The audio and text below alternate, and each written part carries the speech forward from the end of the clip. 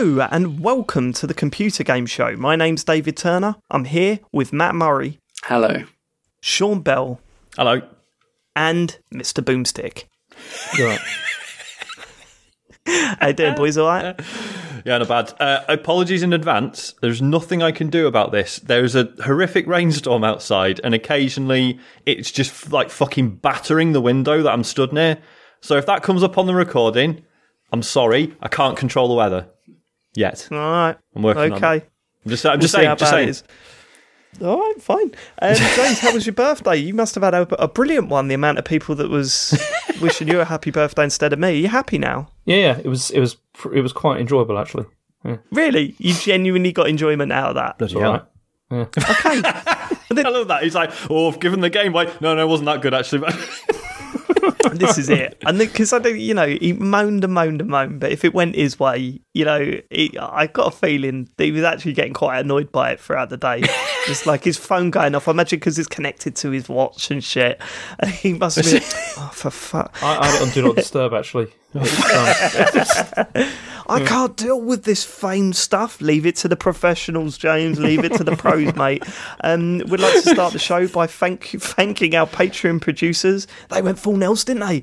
Steve Garrett, thank you for going full Nels. I'd also like to thank Alan M. Nash, Aaron Patrick, Simon Full Nels Nelson, and Anthony Oakenson. Thank you so much for going full Nels.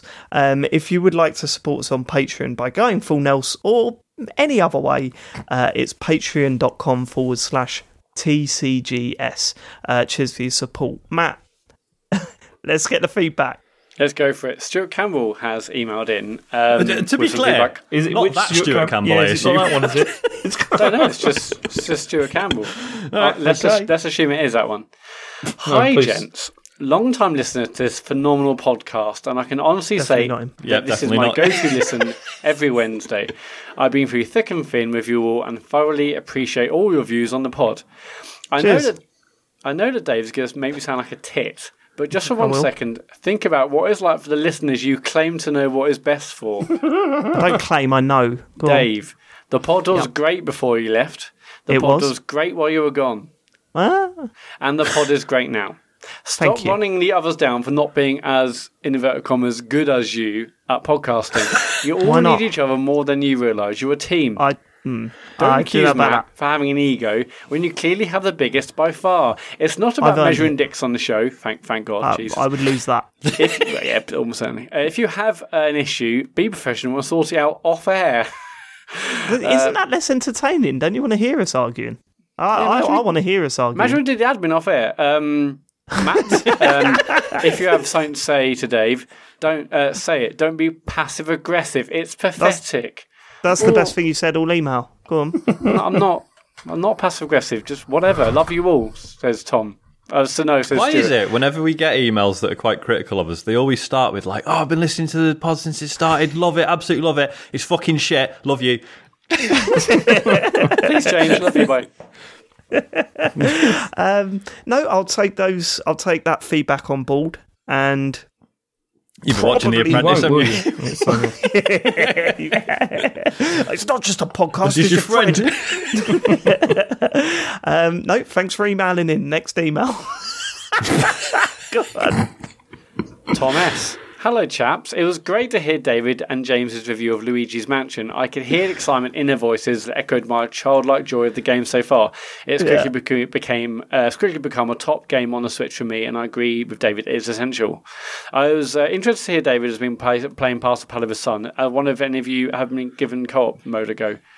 Have you, James? No, I've not played it in co-op at all, actually. I mean, I should. No, haven't you? I thought you would be. I thought you'd be all over that. Me or James? Oh, both of you. Oh, no, I knew you have, Dave, haven't you?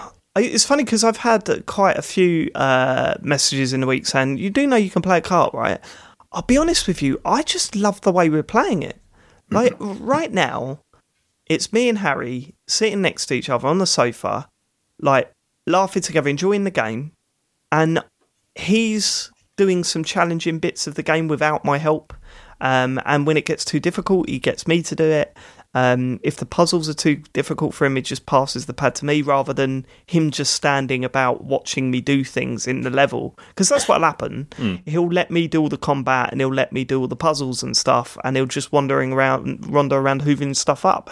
We just found it to be way more entertaining to let him do some of the combat, let him do the puzzles, and I love it. There's nothing better, right, than when I'm stuck on a puzzle in Luigi's Mansion 3 and Harry just turns to me and go, I've got an idea. And I'll go, what's that? And he'll just grab the pad off me and then go and do so. It's usually not the idea at all. It usually involves him just flashing a light at something and going, it didn't work. And I take the pad back. But it's just that interaction. I really like that interaction rather than us just...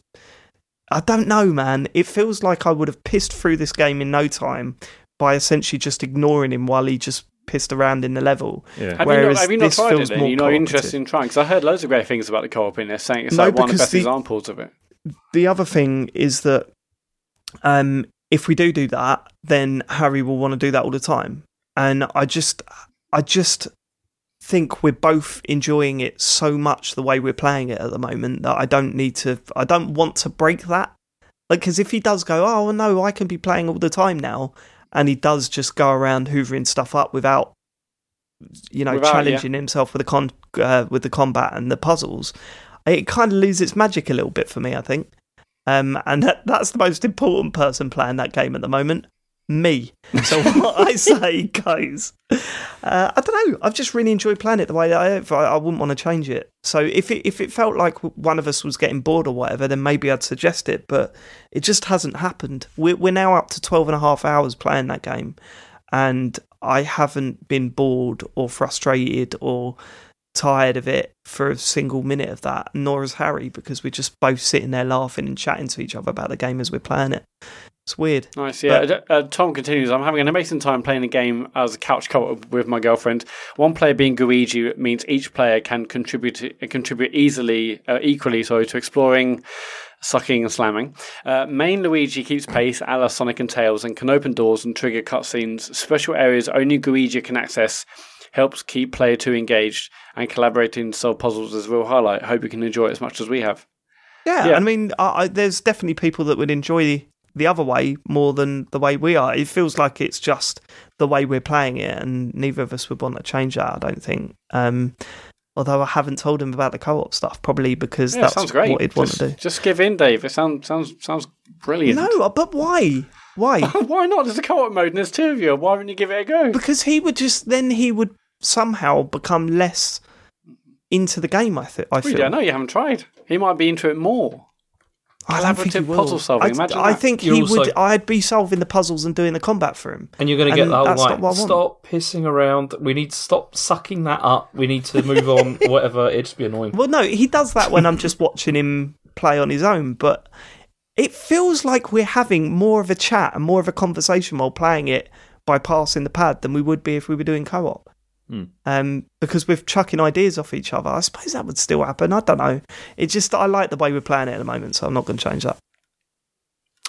Joe Mankey emails in, hi boys, just a PSA, in the Outer Worlds you can hold down the 2 squares button or the 3 lines button on the Xbox controller to jump to the map or the journal. Not sure what it is on a DualShock, but if you guys are on PS4, I was furious about how many button presses the map is to until we figured this out. Yeah. Obviously, I think a bunch of people tweeted James in the week. It was good though. It's very useful, so and I have been doing that. It's so much better to do that. Also, same here. And it's funny how many games do that, yet how many times I completely miss the fact that you can do that. Like, it's the same with Red Dead, right? You can hold down the button to get straight to the map and stuff like that. So many games do that, yet I never try it. I never think, it's really shit to get to the map in this. Oh, maybe it does that hold down the button thing. Never happens. It's not until someone goes, you do know you can hold down the button, right? Oh, of course. I remember games do that a lot. They're also patching it soon, so you can increase the font size as well, which would be nice. Nice. It's easier to read. Cool. But there's still no way. Your glasses coming soon. You might not need them. It's true. Yeah. Oh yeah, that's right. James has got to wear glasses. The Star Wars curse strikes again. It is. It's Star Wars, isn't it? It's just ridiculous. It is. Yeah. Welcome to my world. Imagine for me, I was cool before Star Calls. You should have seen it because obviously, it was my birthday last week. And people don't know what to buy you and stuff like that. They know about the podcast now, so they're kind of like, well, this is it. There's Star Wars stuff everywhere. We could just buy them Star Wars stuff. I had a T-shirt with Empire Strikes Back poster on it. I had 2 figures, one of Rey and one of Luke Skywalker. I've got 2 cards in front of me. One says, "Brother, use the Force," and a picture of Darth Vader. The other one's got, Dad, I know what you're getting for your birthday. I felt your presence. And Darth Vader on it. People have just like, finally, fucking hell, we can get him something that's not video games. What should we get him? Star Wars stuff. So that's been quite an eye-opener for me. Fantastic. Okay. It's like our 12-year-old birthdays, but you're having it like 34. Yeah, I'm having it at 35, Go on. Bradley emailed in. On episode 177, Sean said he doesn't drink coffee, but he really likes making it. I'm having trouble grasping what he meant. What's so enjoyable about making coffee, and who are you making coffee for? Does Sean moonlight as a barista? I did for about 10 years. And then when I finally left the catering industry and haven't really looked back, apart from the fact that I was like, do you know what? I am actually really good at making coffee, and my wife really likes coffee. So I bought her an espresso machine, obviously with the implicit, I will continue to make coffees for you as long as you need them. Because I really enjoy making them. It's just... How long did that last? Oh, no, to this day, mate. Really? Yeah. I really enjoy making them because it's the enjoyment of like making... like dinner or whatever, but in like 5 minutes. Like it's there's just enough craft to it that it's kind of satisfying to do. Well, that was going to be my next question. What's the craft in it? Because I see the word barista and on the back of their like tops and stuff, and I'm like, fuck off. No. Like, so yeah, when you're doing it professionally, it's like in the first day you learn how to do it properly, and then the next 10 years is just learning how to do it quicker and quicker and quicker. Well, this is it. That's no different to pouring a pint, right? It's no different to pouring a pint. Yeah. There's definitely I reckon that's probably so then we need to come up with a fancy word for bar staff. Do you know what I mean? Barman. And then sort of put that on the back of their shirts. Pretentious. But yeah, like so my wife really likes like cappuccinos and lattes and stuff, so I enjoy just taking 5 minutes to do them properly. So yeah, that's all. But sorry, also, it wasn't interesting at all, was it? Maybe Bradley didn't watch the Bill's Kitchen where you said, I'm going to have to make a coffee because I'm so tired. Yeah. And then you made that coffee, and then you showed on Twitch that the only way to drink that coffee is to down the coffee. Because I fucking hate coffee. And everyone's like, yeah, but of course you don't like it if you drink it in one go. It's like, no, I drink it in one go because I don't like it. I just want to get it over with as quickly as possible.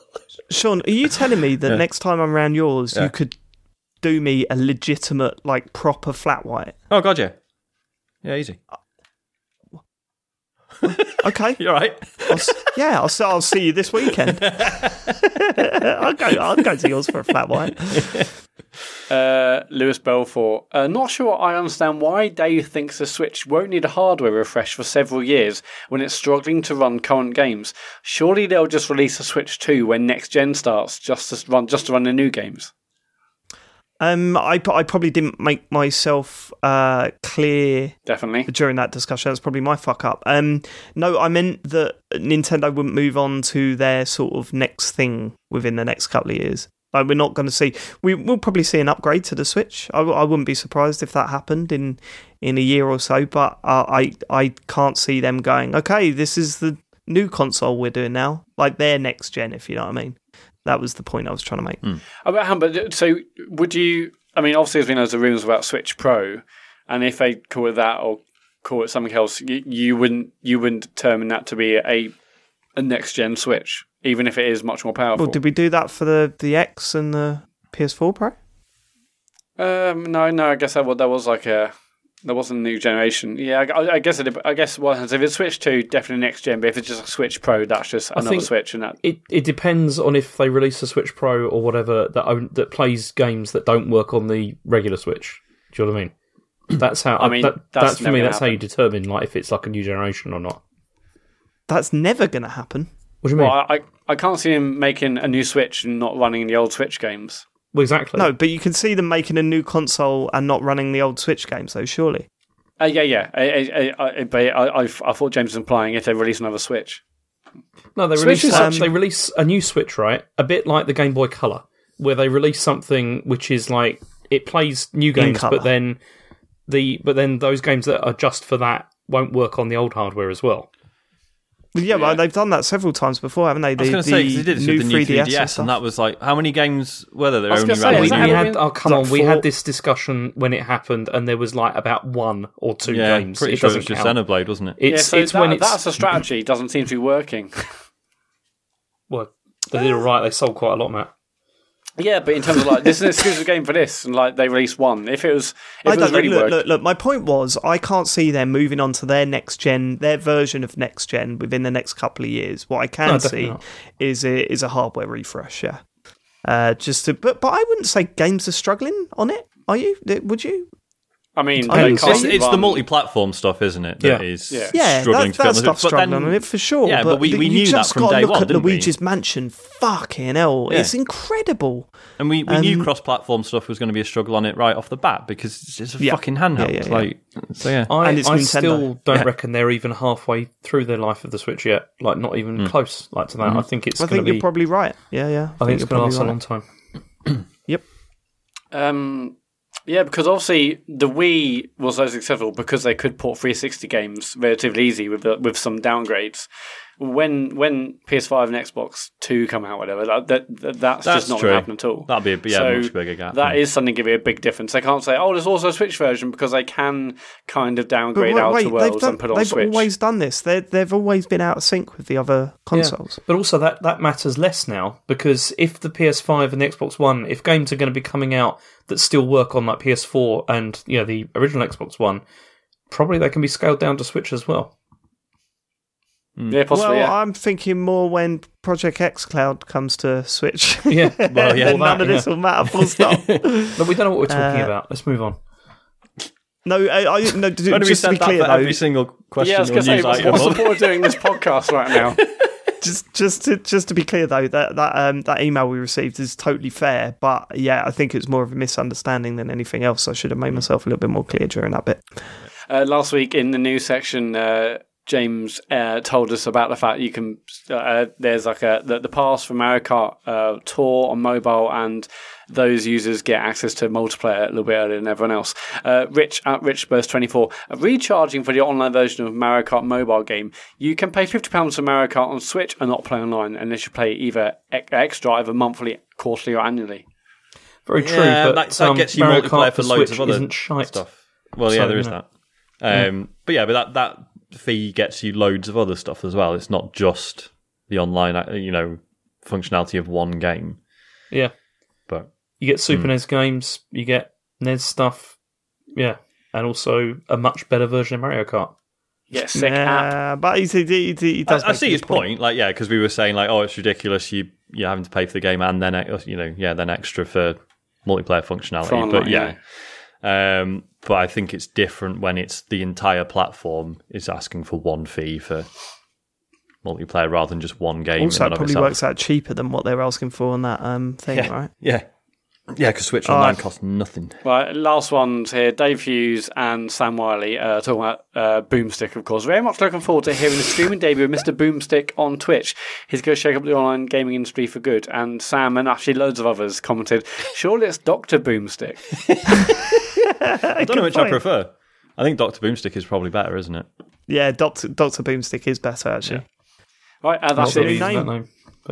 That's it for follow-up. It's at Computer Game Pod if you want to tweet us, or you can email podcast@thecomputergameshow.com. Cool. Let's get straight to the news then. There's less than last week, which is a good thing. Woo! But I think it's quite good quality. Is it? Yeah, I was quite pleased with what there is this week. It's quite fun. What do you mean? Well, no, one of the stories I think is genuinely fascinating. As I started reading it, I was like, this is really interesting. And but I'll be honest, you sound more pleased that you don't have to read out as many news stories. Exactly. More than you do that's the real deal, the content is. Dave, it was ridiculous last week. There was about 9. It was insane. And then there was all those financial ones that Matt wanted to put in. It was surely a news hound would be really excited that there's so much to go over. Oh, it's quality. It's quality over quantity. and it's okay. Let's hear this quality then. Okay, so Shuhei Yoshida is standing down from being head of PlayStation Worldwide Studios, and just make the joke, Matt. Make the joke. What is the joke? I thought you just assumed that everyone's going to Stadia. Is that not what's going on? Oh here? yeah, definitely. Yeah, he's not going to. He's not going to. Thanks for making the joke. He's not going to do that. No, he's still at Sony. He's staying at Sony, and he's going to be working on this new initiative that's going to focus on indie developers mostly. And I mean, I guess the whole point of that is because of PlayStation 5, innit? They want like a whole bunch of games to be ready for that. So Sony have checked their Google Calendar and they said, "Oh shit, hang on, guys, this is a reminder. It suddenly says get interested in indies because we're a year out from the console." Yeah, like that's exactly that's all what that happens. It's like, okay, brilliant. Okay, well, we love indies. It's the launch new console. That's doing well. Okay, like sod a lot of you. We'll see you again in about 7 years' time when we suddenly need to. I hate these conspiracy theories every time someone leaves, but there is a lot going on at Sony at the moment, isn't there? A lot of movement. They got this new guy who's now like replacing Yoshida, who's it's Herman Hulst, who was the managing director of like Guerrilla Games, but now he's the head of Worldwide Studios. So yeah, there's a lot of sort of shuffling around going on and like changes. What do you think that means, James? It's just all for PS5, isn't it? It's to try and work out the strategy, I guess. Okay, that's as good a reason as any. Yeah. Okay, next story. This is the one. That's it, right? No one else got anything. Yeah, it's crazy. Well, no, it's quality over quantity, Matt. Yeah. Are we not getting the quality over quantity here, boy? People listening to this be like, that was brief, but every word was fucking gold. Yeah, come on, that was totally worth it. It's like, we have to keep up to date with who's going where and all that kind of thing. So I thought I'd give you that. Is the aim of the pod not to have a discussion? Well, ideally, Matt. Discuss it then, Matt. You can't go quiet and then have a go at everyone for going quiet. No, I was waiting for someone to jump in with the hottest news story. No need to jump in. Let's hear your thoughts. But after last week, I just want to make sure I don't talk over anyone, so I was waiting. Okay, fine. Well, no one will talk over you. Go on. Let's hear your thoughts on this news story. It's mad, isn't it? Go on. Nah, that's it. It's everyone's leaving. What's happening? Like next news story, James. Next news story. Okay, this is the one that I thought was interesting because this is the FIFA 20 like pro player who's been suspended because he's been colluding with others on Discord. Have you heard about this, Dave? Because I think this is a very interesting story. Now, from what I understand, it's a Discord. Right? It sounds so weird. It sounds like a Discord group where a bunch of pro players, because they have these sort of seasonal events on FIFA Ultimate Team, right? It all depends weekends. It's every weekend they do this. Every weekend, right? Yeah. And it's all about your win ratio, depending on that depends on what prizes you get at the end of it, right? Yeah. Is that correct? Yeah. So what these pro players are doing, they've got their own private Discord set up, and then they arrange when they go into matchmaking to make sure that they don't get matchmade with each other. Is that correct? That's exactly right, yeah. So where's what are they banned from? This was exposed by Eurogamer, wasn't it? No, an article. Let me explain the whole thing here. So what happened here is it's kind of like pseudo match fixing is what's going on. So they've been doing exactly as you said. They've been trying to avoid playing each other. So then they'd ideally get like a better win-lose ratio because they'd be going up against like easier teams. Like as Eurogamer said, it'd be like if like Chelsea and like not Man United, they're crap now, but like Man City and like Liverpool and teams like that decided they weren't going to play each other and they were only going to play like other teams. So not like that at all, though, is it? It's nothing like that. Well, it kind of is. It's not. That is bullshit. It's nothing like that, is it? How is it nothing like that? It's so you avoid playing weaker one teams. Is a scheduled competition where people have to play each other. That's what this is. The other is matchmaking against people on the internet. This is also a scheduled competition, though. Like, they do this every weekend, because it's like... Right, yes, they do it every weekend, but it doesn't stipulate in that competition that they have to play the other pros, though, does it? No, but it's designed so that they're supposed to.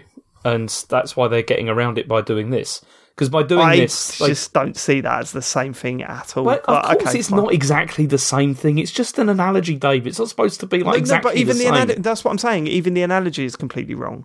It doesn't make any sense. It does, because you've got pro players on one side, and then you've got like elite teams on the other. Like that they're using the same example. If EA set up a tournament, right, like an event or whatever, and they got all of these pro gamers to come and play each other, and they worked out on this Discord how they were going to, match fix all the matches or whatever. That's one thing. But this is a totally open event to everyone who can play at any time by turning their computer, like their console on and hitting matchmaking. And they're just saying, well, I'm going to play this time, so you don't play that time. But it's not, though, is it? Because it's... Go on then. So what am I missing? Because I'm clearly missing something. Don't you get match made with people that are like similar level to you and everything? That's the whole point. So what happens if you... Yeah, but what happens if you log on one weekend and no one else on your level is playing, just out of coincidence? Then you'll play worse teams, won't you? That's why they're doing this. Exactly. But surely... Is there anything in the terms and conditions saying you're not allowed to contact people of your level and tell them when you're going to go into matchmaking? I'll come to that, because EA have responded about this. I know they've responded. I've not actually read that, so I'm interested to find... All I'm saying is, from reading what they're doing, I don't understand why this is such a big deal. And I don't know what they're banned from. Are they banned from the game? No. Okay. So it's a big deal because of the fact that they're manipulating the tournament so that then they, to increase their chances of winning by playing like players that are weaker than them. So there's that, right? So it's not fair for everybody, that's playing, because it means that the top ones will always remain top, because they're not going to have to play each other at all, which is not entirely fair. But then also the other thing they were doing is they were conspiring to stop people from entering like the top league as well, like from entering like from becoming like in the top 100. And they were doing this by doing like what they called stream sniping, where they were like watching people that looked like they were going to enter the top 100, and then like doing matchmaking at that exact moment, so they play them so they could stop them from getting in, if you see what I mean. Right. So they were doing that, and then what it was this was all discovered because one of these players, who's like a streamer, who was close to like entering the top 100. His FIFA name was like Run the FIFA Ultimate Team Market, who's called Nick Bartlett's. He has like this big following, and then he got this thing where he was suffering disconnections. Do you know about this? No, go on. So this is how it can be manipulated, because so if you disconnect in a game of FIFA, both of you record a loss, so that's it, you're kind of done. But apparently, like allegedly, there are glitches that exist that allow you to cause a disconnection so that your opponent records a loss, but then you get a fresh chance and you don't like get a loss, you see. So what it was this guy was very close to cracking into like the top 100, and then he said he's never had a disconnection in 3 years. We don't have his words taped for that, but that's what he said. And then suddenly he's getting disconnections like just before that, so he's getting like on a losing streak. And then he then revealed like a whole bunch of screenshots that have been taken from this Discord of other pro players that were like commenting on his run and conspiring to end it. Like that's what what they were doing by doing stuff like disconnections and stuff. That seems like what the story should be, because I think that is obviously shady as shit. I don't think telling other pros when you're going into matchmaking sounds like... Am I wrong here? Sean, as an outsider, what do you think? You're not an outsider anymore. Sorry. I should be asking Sean all these questions, really, not you, Dave. Sean, don't play online, because you're going to get disconnected by this group constantly. The forcing disconnections thing sounds way worse to me. They're trying to manipulate the matchmaking. I mean, I don't know. That sounds like it would be quite, nearly impossible to actually do effectively, but I don't know. I don't know enough about, like... I'm just thinking in terms of times, when people have been like, oh, well, there's like there's a demo where of an online game where you can't actually set up a party of your mates, and you're like, oh, well, if we all hit matchmaking at the same time, it'll definitely put us in the same. Do you know what I mean? Yeah, we've done that. Any attempt to sort of manipulate it has never worked for me. But then, I don't know. But this would totally work. Like, surely the game should then go. Like, if you're trying to get weaker opponents by doing this matchmaking thing, surely the game should be built to turn around and go, hey, no one on your level you can't be matchmade with anyone on your level. Well, that would make more sense if they did that, because it would probably stop this from happening, but that hasn't happened. And what it was EA have acknowledged that this is going on, and they've already given like a ban to this guy who was the first winner of the E-Champions League. and because he was involved in the whole thing. Do you want to hear the statement from EA? Absolutely, yeah, I'm dying to hear this. Okay, so it says, the integrity of our tournaments is of the utmost importance to us, and we monitor our competitions... It is over FIFA, and we know how scripted that shit is. So, allegedly, go on. We monitor our competitions on and off the pitch to ensure fair play. Reads the statement. We identified a player who violated the EA Sports FIFA 20 Global Series Code of Conduct because they used an out-of-game Discord channel to dissuade players from competing against them. This competitor will receive an EA Sports FIFA 20 Global Series 2 qualifier suspensions. So it seems that there is a code of conduct. That details this, that says I think you're not supposed to communicate with people outside of the game, like when you're playing, because it gives you an advantage. That makes total sense then. So if they've signed up to that, they've only been banned from their tournaments, I assume. Yeah, that's what the ban is. And if they've signed up to that to compete in these tournaments, then yeah, fair enough. But also, I mean, the guy who got caught, he's come clean on Twitter as well. Like, he just said... Yes. He said, I want to say I'm sorry and I apologise to, like, it's NYCFC, EA and to the fans. I've made a mistake that I will learn from and I'll do my best to earn your trust back. So that's at least something. At least they're, like, admitting, like, you know, liability. Yeah, don't get me wrong. I mean, he's clearly done something wrong here and he's being punished for it. I fail to see... how the original thing you were talking about, how that is like, I mean, it's a bit sad, if anything. Do you know what I mean? It's they're doing it because they can gain from it, can't they? Like financially, yeah, that's the main reason. I don't know. Although, I mean, but apparently, even aside from this, like the FIFA community isn't happy in general because, like, people don't know how long this has been going on for, like, and what can EA do anything to stop this? Because really, they can't, can they? It wouldn't be difficult to do this at all. No, just set up a new Discord. Yeah. All right. Okay, next story is that Valve... Bit of drama for you? Yeah. What? Go on. Okay, Valve could be working on a Google Stadia rival. Ooh. Right, that's a bit of juice, isn't it? It is, yeah. So what this was there was a reference on Valve's like Steamworks partner site, and it was related to something that they're calling Steam Cloud Gaming, which, I mean, that sounds quite conclusive that that's probably what it is. But it could be anything. It could be anything. I mean, the partner works thing that is... brackets, open brackets, our version of Stadia, rival Stadia, close brackets. Stadia sucks, close bracket. So the whole point is that this partner site is for developers and publishers that build games for Steam, like to show them, you know, like tools that they need and stuff like that. Mm-hmm. And they've added like extra stuff to like the terms and conditions stuff, which has about like Steam Cloud Gaming and you know, saying like you've got to sign up for this and everything. So it looks like this is probably going to happen, and it's. I've just had a thought. What? You work for Valve. You decide to start this new service. And you want as many people to sign up to it as possible. What exclusive can you give them that is definitely going to get millions of people to sign up? Minesweeper 2. With ray tracing.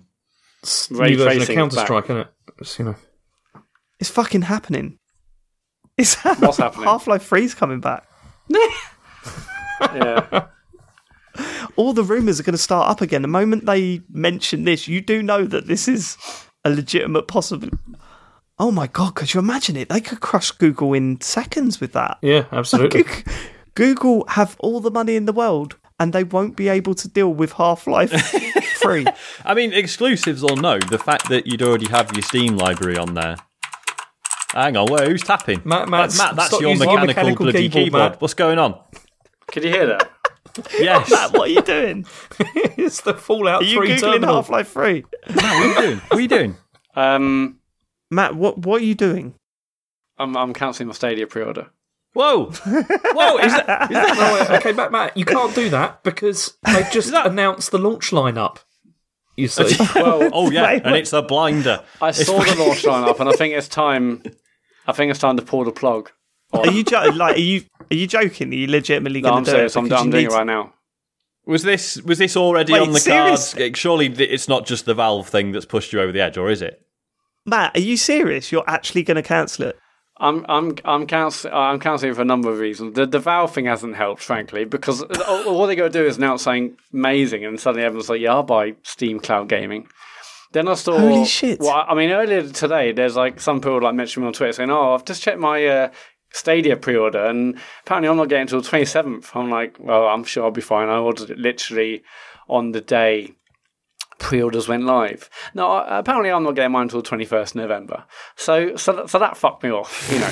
If I can't be there day one. So that's the reason then. If I can't it's be there got day nothing one, to do with how shit it is and how how expensive it is for basically beta testing. It's because you won't be there day one. That's what it is. That isn't helping. But I've realised what's the point? And then they had the audacity to post a launch lineup today as well. Come on, it's amazing, Matt. They got 12 classic games on it. 12 games. Well, let's read them. You read them. I'll count this week. Wait. Before you read them, these are 12 games that you have to buy, right? Yes. Yeah. Well, no. Well, no, one of them you don't. Yeah. One of them. One of them you don't. Is there pricing alongside these? No. Not yet. They haven't announced the pricing of these games. But they said it's going to be competitive, and also said that they said founders get like a discount on digital titles. Matt, you know that Tomb Raider Definitive Edition is going to be $39.99. You know, at the cheapest. That's going to be with discount. That is. What are the games? Run through them. So we've got Assassin's Creed Odyssey. Great game. Surprise there. Destiny 2.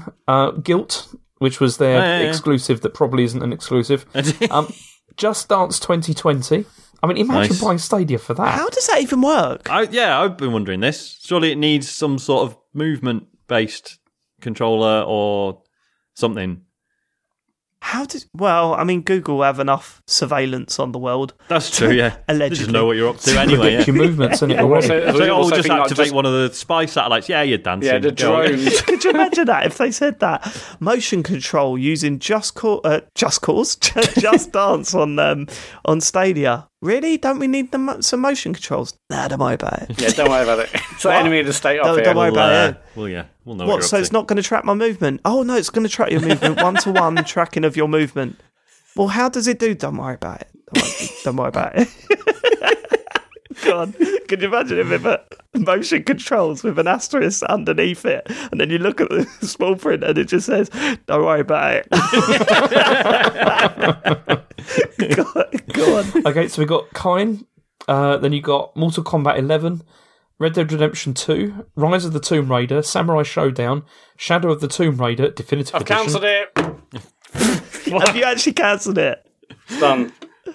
Well done, Matt. I'm proud of you. Yeah, although actually I'm not, because the whole point was that you were only getting this because it was new, and then the moment you find out that you won't be getting it when it's new, that's when you cancel your pre-order. I just can't be fucked with it anymore. I'm not going to play it.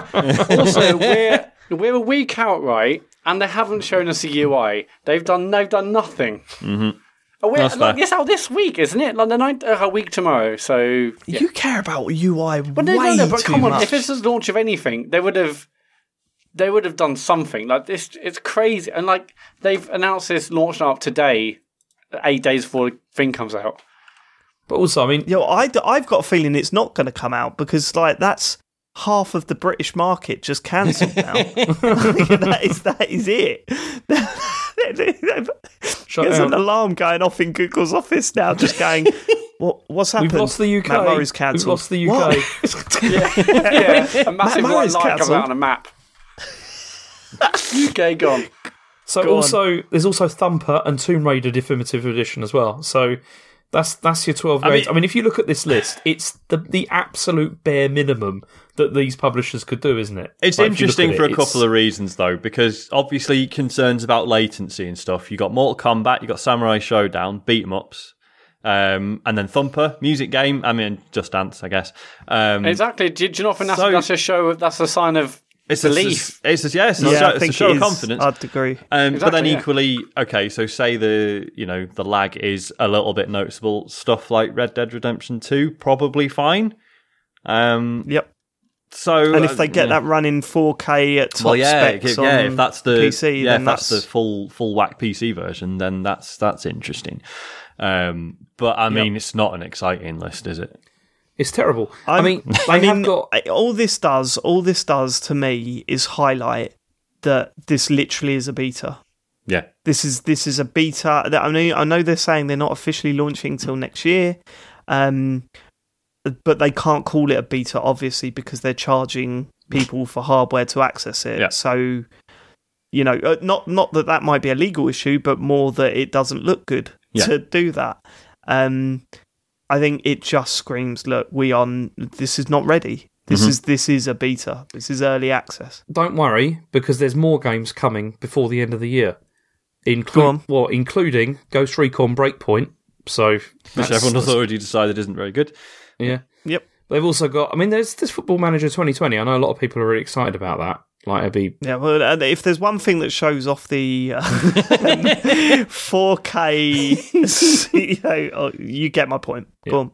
Wolfenstein Youngblood. That's coming as well. See, everyone hated that as well. Yeah, they did.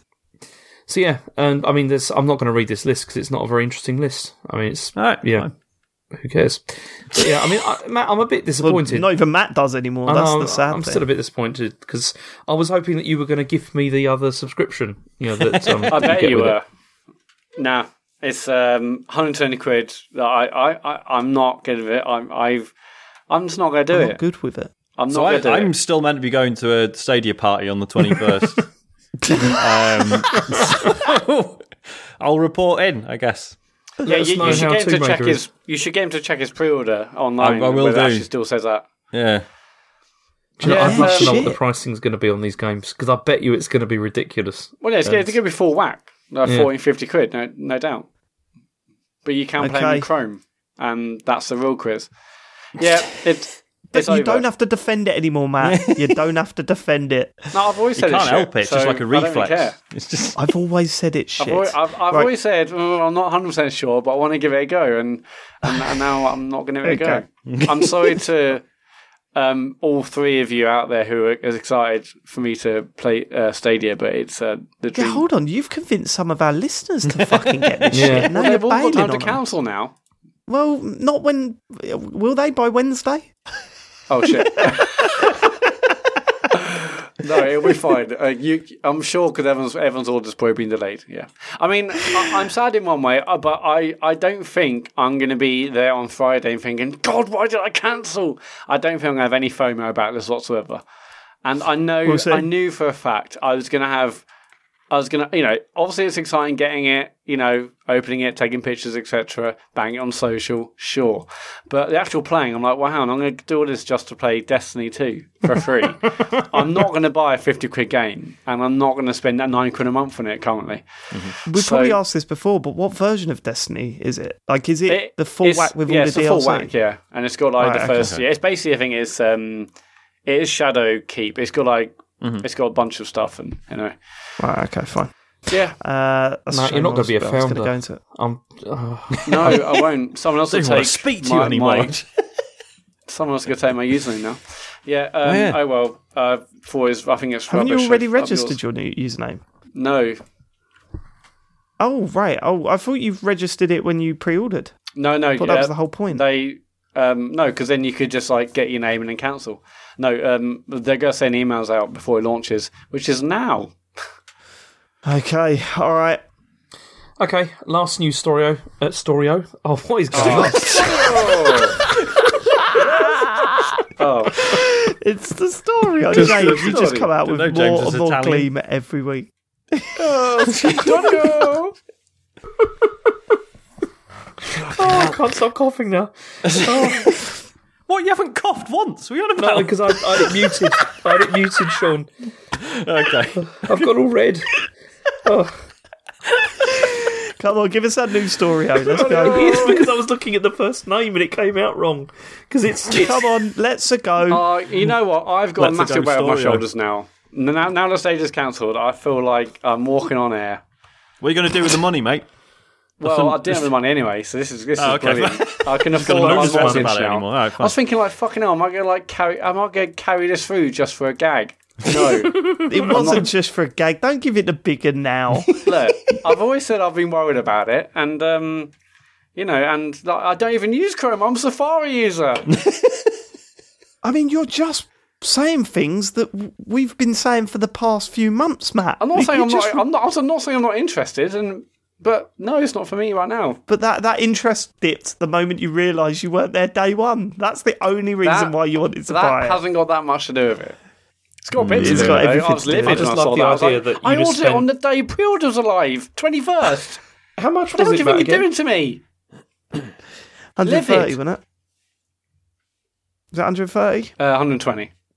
I love the idea that you'd spent like £120 on that, and then you also had to spend like 40 quid on a copy of Tomb Raider, like to play on it. Yeah, but I didn't know, James, so Good point. Good point. Okay, right, last story is next story. Next story. Hideo Kojima is going to venture into film production. So is he? Apparently, yeah. So it says Kojima Production is going to turn to filmmaking, and this is because he talked to BBC Newsbeat, and he said in the future, Kojima Productions will start making films. If you can do one thing well, you can do everything well. I think that's definitely how it works. Yeah, 100%. It was a joke. Oh, okay. But yeah, apparently he was which joking. Everyone seems to have missed that part out, but apparently he's laughing afterwards and stuff. So it was like a tongue-in-cheek thing about. Fair dues. But no one mentions that because that wouldn't be as interesting, would it? Well, we mentioned it. I don't know. I see a lot of people going at this, but whatever. Let's see what he can do. Yeah, I mean, see if he can make a film. He said he's been approached to direct many times, but has always declined it. But then he'll Sharknado. Yes, I love getting a laugh like that out of James. It's the best. I know. What do you think, Sean? Obviously the obvious joke is, his games are fucking films anyway. But you always see that argument that it's they're good stories, but if they were actually in a cinema, they'd get laughed out. All right, well, let's see then. Whatever. It costs me nothing for Hideo Kojima to make a film, even if it's shit. So, whatever. See what happens, I guess. Let's see what he's got. Yeah. Let's see what the boy's got. I mean, like Konami previously and Sony have just given him mountains of money to make what he wants. Now, I want to see Netflix do the same and have a Hideo Kojima original. Which the most expensive episode or anything ever. Then Amazon Prime can just sign up David Cage. Yeah, in response. I would love to see what he could do for TV or film. I mean, I'd rather him go into TV because obviously his games are pretty cinematic, but it'd be interesting to see what he had to do with a much shorter sort of running time. Yeah. Obviously, potentially over years of series. But I would love to see what he can do with TV and film. So yeah, bring it on. I'll be well up for that.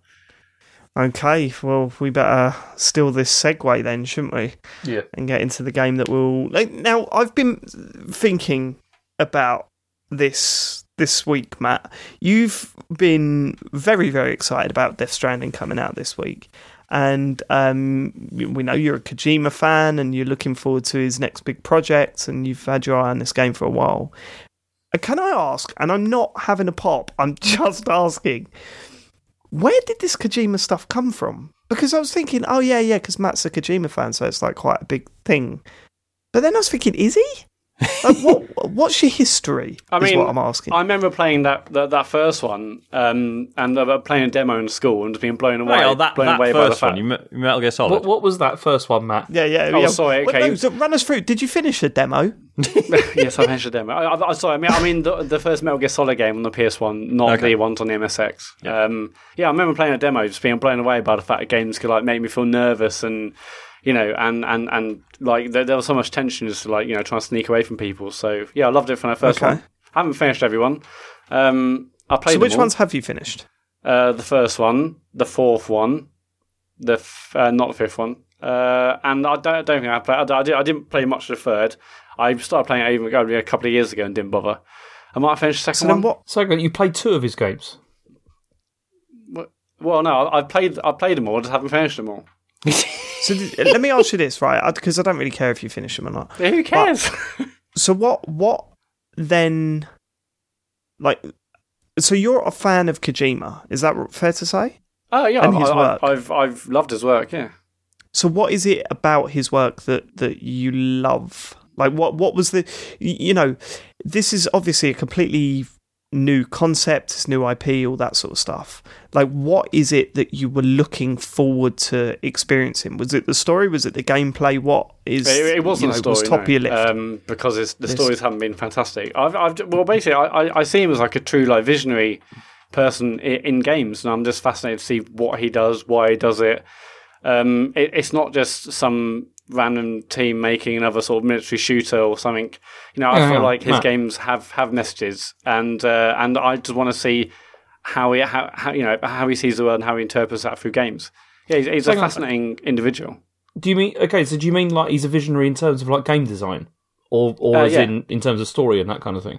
No, I said definitely not story. In terms of game design, in terms of cinematic experiences and the way he brings characters in, and like his games have been cinematic to say the least, and I'm just fascinated to see what he does, especially like new technology. Cool, right? So how long have you had with this game? Like, how far into it are you? I'm only my clock says I'm almost 9 hours in. Right, so a fair chunk. Yeah, I feel like I barely persuaded. I was going to say, grand scheme of things. I've been so excited for this game for so long, and I was like, last week I was like desperate to try and get it on Thursday, and I ordered it from Simply Games, thinking I'll maybe get it early. It didn't get it early. I went to an Asda near work on the Wednesday. I think it was Wednesday. Yeah, Wednesday. And I thought, okay, maybe I'll try and get the game early. So I like it's like a big like Asda George. And I got the game case that says out on the 11th. I thought, well, I might better get some poor unsuspecting person behind the till to get it. Can I just say, right, because I've done shit like this before in the past, right? As a fully grown man, I have done shit like this in the past. How nervous were you going up there? Because even though it's the most stupid thing and all they can say is, no, it's not out yet or whatever, my heart would still be pumping, my face would be red. I'm terrible at stuff like this. I was pretty nervous, but I thought I'm just going to have to own it because otherwise it's just going to blow off my face. Anyway, so I got a case downstairs. There wasn't any cases upstairs, even though that's what the games are sold, whatever. But I looked at the till and there's a bunch of people on there. I was like, no, I'm not going to do it this way. Took it upstairs and there's just one woman on the till. I was like, this is it. This is perfect. I was with my mate from work there, and so I was like, I'll go on my own because if you're there with me, it'll just go wrong. So I went up to the till, and then I went twice. Please say she turned around and said, "Holy shit, Matt Murray from the computer game show. How you doing?" obviously that didn't happen. So I went up and said, "Hey, I'd like to buy this, please." She goes, "Oh yeah, sure." And I just played it cool. I was like, just get put in a hand, sunglasses on. Yeah, like punch the jukebox. I was like, here we go, babe, one of these, please, and one for yourself. I was just like, I'd like to buy this, please. I've got Stadia money now. I'm 20 quid richer, babe. Yeah, and I just say, can I buy this, please? She goes, yeah, sure. And I, just chilled out, but still, looked at my phone, And then I was like looking over at her, and then she like security turned up the police. No, I was legit. Underneath I was just like the idea of me, Matt, going like, "Can I buy this, please?" Oh no, it wasn't that. It was I'll a beer, please. Can I buy the computer game? It's definitely out today, isn't it? In a way. Anyway, she walked off like behind the counter, and I was looking over, and I was looking over, but also trying not to look over. And then she went to like all his drawers at the back of the cabinet, and I was like, oh my god, she's actually doing it. Also, first of all, when I gave her the case, she looked at it, and I was like, fuck, she's gonna say. Well, it says here 8 for the 11th, and she looked at it immediately and arrest carried anyone on. trying to. She carried on. I was like, "This is brilliant." Yeah, she looked at it and said to you, "This is our mixed reviews, isn't it?" What shop was this in? What Asda was this in? It's Asda George in Leeds. In Leeds, right? Okay. If anyone knows someone that works there, can we please get the CCTV footage for how you? I mean, that's a very small Venn diagram. I think legally, can't you request it? I think we can. Yeah, freedom of information. We can. Anyway, that's going up on YouTube. she looked at it. I was like, it's over now. But she carried on walking. I was like, brilliant. Then she put the case down and started rifling through the drawers behind the till. I was like, oh my god, if it's in, and this is Wednesday, and I think at that point I know Shop 2 and some others had already got stock in. I was like, if it's in there, got stock in, she's going to sell it to me. So she was like flicking for every single game and like opening multiple drawers, flicking. Oh, the longer it goes on, the worse it gets. I was like, okay, if it's in stock, which it might be because loads of retailers have it today, she's going to sell it to me right now. And then she looked through loads and she'd come up to me and she was like, oh, I'm sorry, it must be out of stock. And I'm like, oh, okay, don't worry about it. I was like, do you want me to take the case back to the front? She goes, oh, don't worry. If it's sold out, I'll keep it here. I'm like, okay, goodbye. That was Wednesday. On Thursday, I went back. Though, Matt, you know what would have happened? What? She would have scanned it and it would have said, like, not available or whatever. Well, yeah, but I was willing to take a risk. Anyway, that was Wednesday. Okay. I went back on Thursday. Because I thought... Not the same person. It was the same person, yeah. Oh my God! Go on. Because I thought, hang on, it's Thursday. They'll definitely have stock now. So, same thing. Went downstairs, grabbed the case. Went upstairs. Did she recognise you? No, thankfully. Although I wasn't wearing my yellow hat and took my glasses off. I'm like... I'm not a Superman. Go back with a series of fucking wigs and... Totally different guy. Put on one of those glasses with a big nose and a little moustache underneath it. Anyway, yeah. But I was way more nervous. Matt Murray getting on his wife's shoulders with a big overcoat over the both of them. I was way more nervous this day because actually there was loads of people at till, customers and other members of staff. When I went there, I was like, oh shit, I'm not sure if I want the same person because one, she might recognise me. But also, I kind of did because I knew that last time she had just gone to check without even checking it's it. True. Anyway, it's risk reward. Front of the till again. I'm like, hey, I'd like to buy this. She looked at me. She looked at the game. She walked off. I was like, hey, brilliant. She hasn't clocked me at all. She hasn't twigged. Were you still wearing dark glasses, Matt? And like a hat? Again, she's looked at the game and looked at the date. No, nothing. And then anyway, she walks back. She checks all the drawers. I'm like, if it's in stock, it's mine. All the drawers.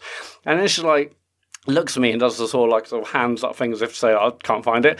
And then she talks to a manager next to her. Oh no! Oh fuck! A manager next to her saying, "Yeah, I'm trying to find this game. I might go out back to find it." And she goes, "Okay, cool." I was like, "Okay, well, surely this is it now." She went out back. And I was like, "Really?" I was struggling to keep it cool at that point.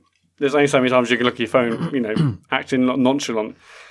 She came back and said, oh, "I'm really sorry. It's sold out." I'm like, "Oh, really? Okay, cool." She goes, "Yeah, I don't want to tell you." I was like, "Okay, well, thanks." And that was that. And I didn't get it. Twice I tried. And thanks for sharing that story.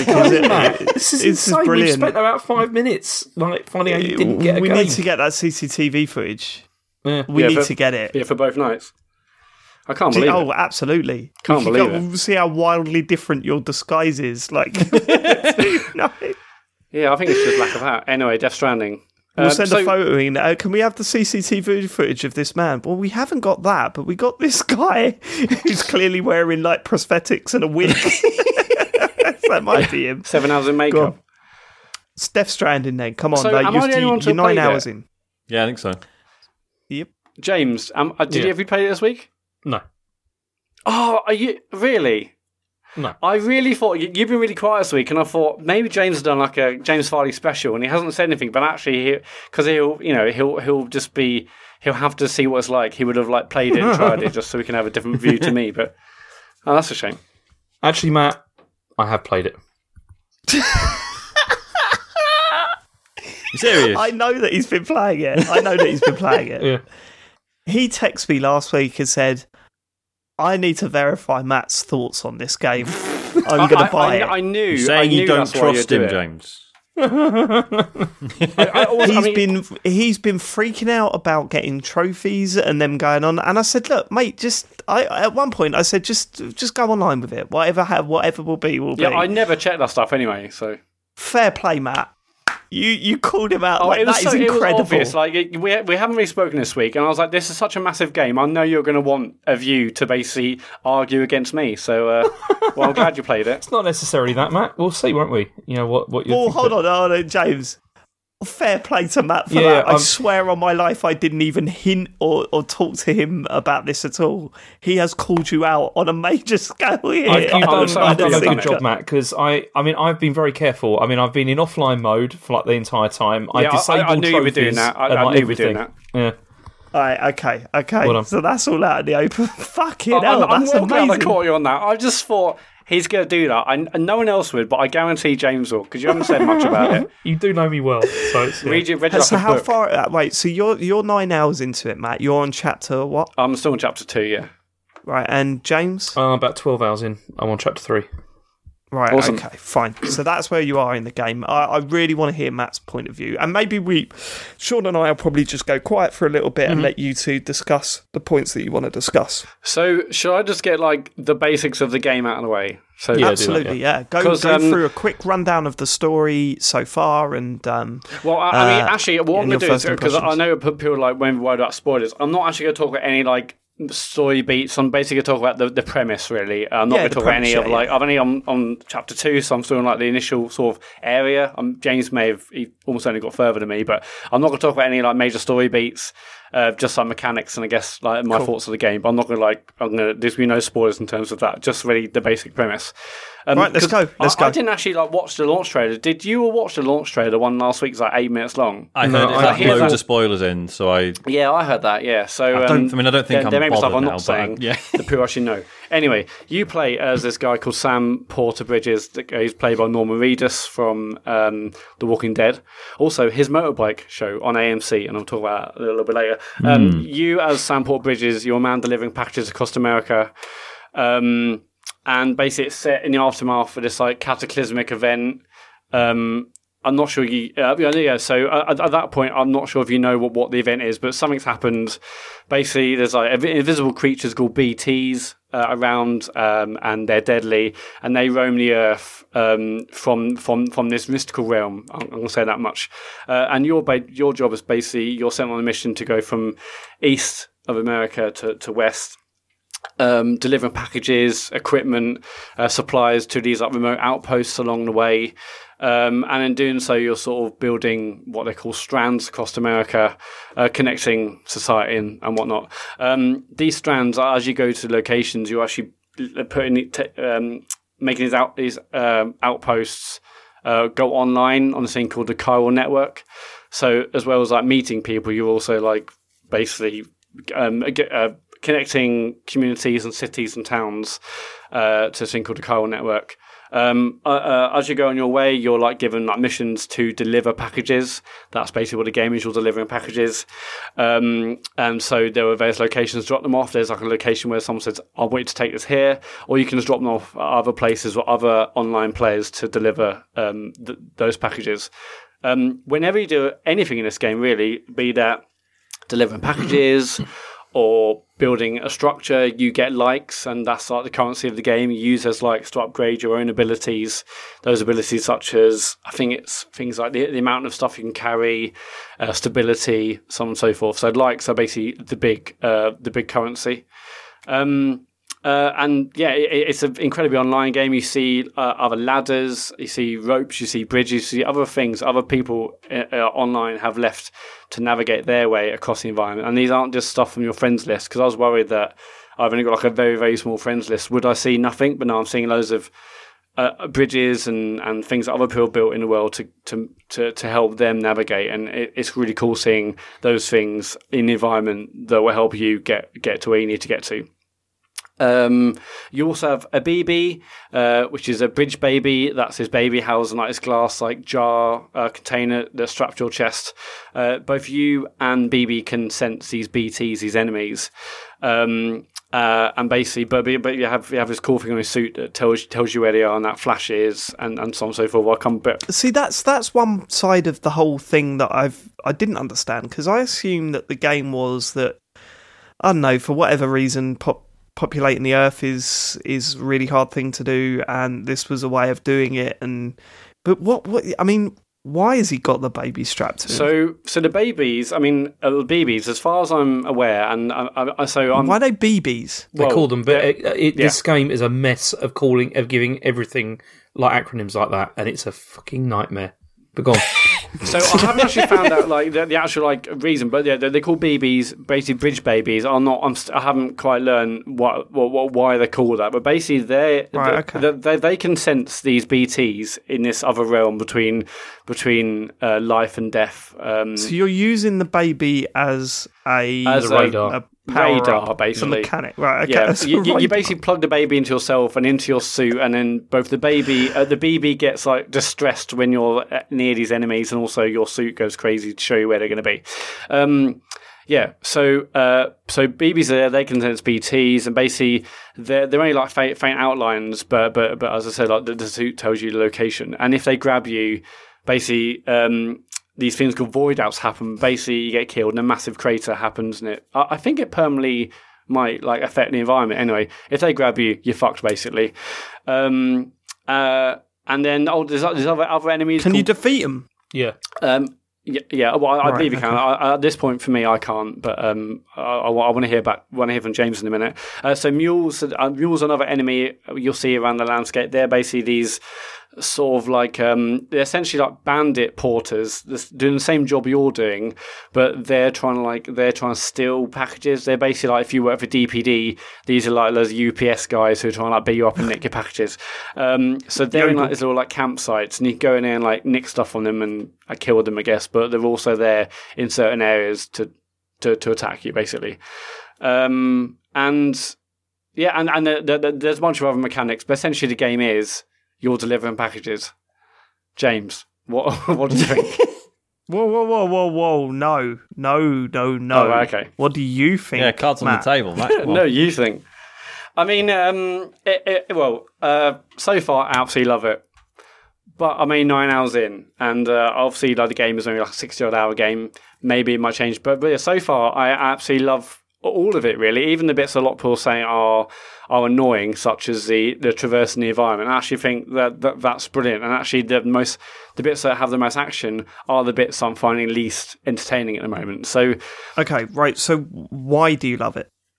I think it looks absolutely gorgeous for a kickoff. Like you're in this massive open environment. It feels like you're in Norway rather than America. It's just like huge mountains in the background, loads of like huge luscious green valleys with like rivers and lakes and stuff. And you can, it feels like wherever you see, you can go to. And just traversing. When you walk around on your own, it's a standard sort of walking simulator actually in many ways. But then when you have loads of luggage on your back, loads of cargo, every step becomes a bit more arduous. And I can fully see why some people might think, well, this is rubbish. I'm walking slow. It's not satisfying. You're constantly having to balance you're constantly having to balance the cargo by pressing L2 and R2 to make sure your center of gravity is balanced. So it's a case of you're walking along, but you're holding down L and R? No. So you walk along with the stick as you would do normally, but depending on what angle of sort of landscape you're walking up and down, if you're going up a mountain or hill or whatever, or if it's wet, or if you're going over rocks, then basically you will lose your balance. And then what happens then? You hold L2 and R2 to sort of steady yourself, and then you. So is it like a QTE? No. Is it like the bit in Heavy Rain where James kept sliding down the mud? Yeah, is it like that? It's not a QTE. Yeah. You just see Sam sort of starting to lose balance, and the cargo about to topple over, and there's loads of exaggerated animation for that, and you just press L2 and R2 to steady yourself, and then you keep going. That sounds like QTE. No, because the QTE means you've got to do it at the right time, and there's things flashing on screen. I'm just finding myself holding L2 and R2 a lot. It doesn't have to flash on screen. It does flash on the screen. Yeah, but it's not like a quick pressing. It didn't feel like a QT to me. It's just a mechanic where you. So what happens if you don't press it? I assume you fall over. So why is this different from a QTE? Well, because when I think QT, I think like quick button presses flash up on screen. This is just like you hold down them to steady yourself when you go on. But so it's like right. So it's a permanent system. It's not just. Yeah. It's a permanent sort of physics mechanic and system. Yeah. Anyway, but no, rather than just being like a scripted bit. I understand what you're saying, Dave. Yeah, it's not a scripted event. It's just permanently part of the It doesn't flash up and say press A now, like it does in other games. Yeah, it's not like that. It's a bit more subtle. But yeah, I just think traversing the environment is fantastic. It feels like a massive journey, really, just going from one location to the other. I've got a vehicle now, so it makes it a bit easier. But just walking from place to place feels like a massive, arduous adventure, especially when it then starts pissing down and then the BTs come. And I think those bits are incredibly tense because you basically have to walk incredibly slowly or stop, and these weird humanoid sort of shapes will try and surround you. There's a mechanic to hold your breath as well because they can sense that whilst you're waiting for them to sort of go past you. But so some journeys you may not be going that far really in the grand scheme of things, but with all the car going your back and you can hear every breath, every step with the rain teaming down at you. I think the journey itself is really, really fantastic. Two quick things. Yep. Firstly, James, with the balancing thing, have you had any trouble with that? No, not particularly. It's okay, so it's not a QTE. No. The next thing I want to ask, Matt, you're talking about the mechanics, and I get that, and there's a lot to talk about that, but you've not really explained why you've been loving it. What is it about these mechanics and that? Because the story you feel that you haven't seen enough of, or whatever. Yeah, I'm interested. I can't wait to learn more. But the story hasn't grabbed me. But it's just the whole atmosphere, the whole vibe of the whole thing is just is really, really compelling. And what is it about that vibe? Like, what is it evoking in you? It's evoking things like The Road, which is one of my all-time favourite books. And I also like the film, which is it's rare to say that after reading a book. But the feeling of sort of, just you being on your own against the elements, it feels very lonely. But no, I just think from the look, from the graphics, from the vibe, from the music, from just the way it makes you feel, I'm really, really digging it right now. Even arguably it's a simple delivery mechanic. You just you get an order, you collect cargo, you take it to another place. That at the moment for me is satisfying, and I'm enjoying the gameplay loop. Again, 60 hours down the line, maybe that'll change, but for now at least, I'm really interested, and I can't wait to get back to it to play more. It's not perfect by any means, and I can fully see why someone would give it a 6, and also see why someone would give it close to a 9. But yeah, it's a stunning game. Even if that doesn't necessarily mean stunning as in stunning and it's a 10 out of 10, but it's a stunning game to sort of experience, to look at, and it's mad that it's been made. It's totally weird already, and I've barely got into the big story bits, I guess. I assume it only gets madder. And it's just a really fascinating piece of work. I'm still trying to get my head around it, but I'm enjoying it nonetheless. Okay. James, you start. Matt, you interject when you need to inject, and let the fireworks begin. Okay, so as I said, I've played this for 12 hours, and I'll be honest, I found the first 9 hours quite miserable. Overall, it was, and I nearly gave up at one point. At one point, I was like, "This is not fun at all," and I just cannot be bothered. What happened for you need to almost give up? Exactly. It was when I was travelling from one point to another, and I got attacked by BTs, and then was this on the way to the wind farm? No. That was that was a more interesting journey, which I'll come to, because this is the thing about this, because so far, I nearly gave up, but then I was like, okay, I'm still gonna persevere and continue on with this, and I'm kind of glad that I did, because I am enjoying it actually, and it's become significantly better after Chapter 3 because a bunch of things happen that make a lot of the problems with the game less of an issue. What are your problems with the game?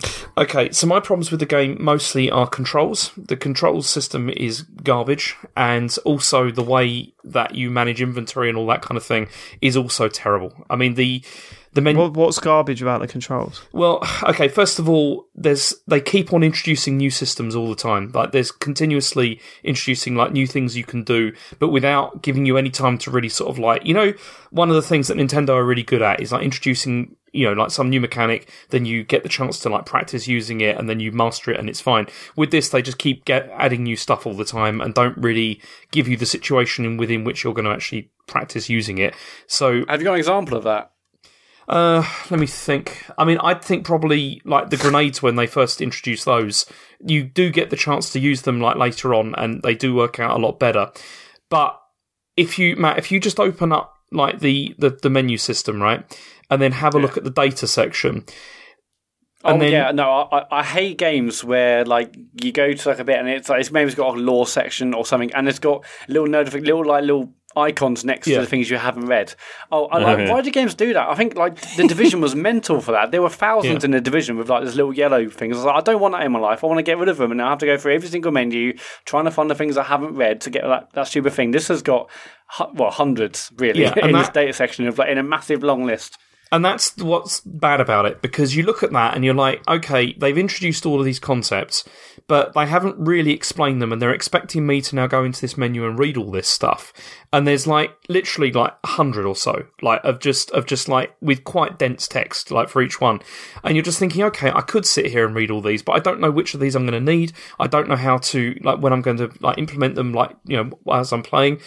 That I found irritating. And also, I mean, the general menu systems, I think, are not very good either. The menus are dense and insane. And also very tiny font, again. Like, this is another game with tiny fonts, which is really very irritating. And also, I mean, the way that the information is presented to you is not clear at all. Like, it's all it is. I mean, it's one of those things where you have to sit. I mean, I had to sit down and just think, okay, I need to learn how to use this.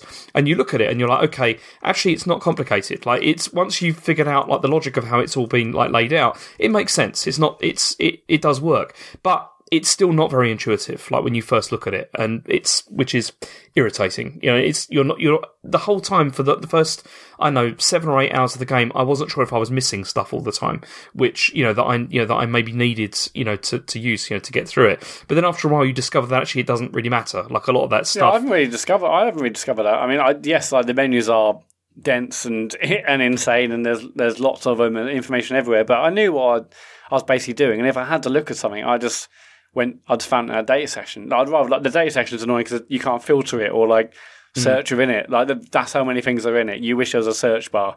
But yeah, I mean, I don't mind the fact, okay, if I've got to do something, learning about it and then doing it. I don't expect everything to be given to me on a plate, but I can also see why it would annoy someone. But I haven't really had that yet, but I've just got the grenades now, so maybe that will start to annoy me. Who knows?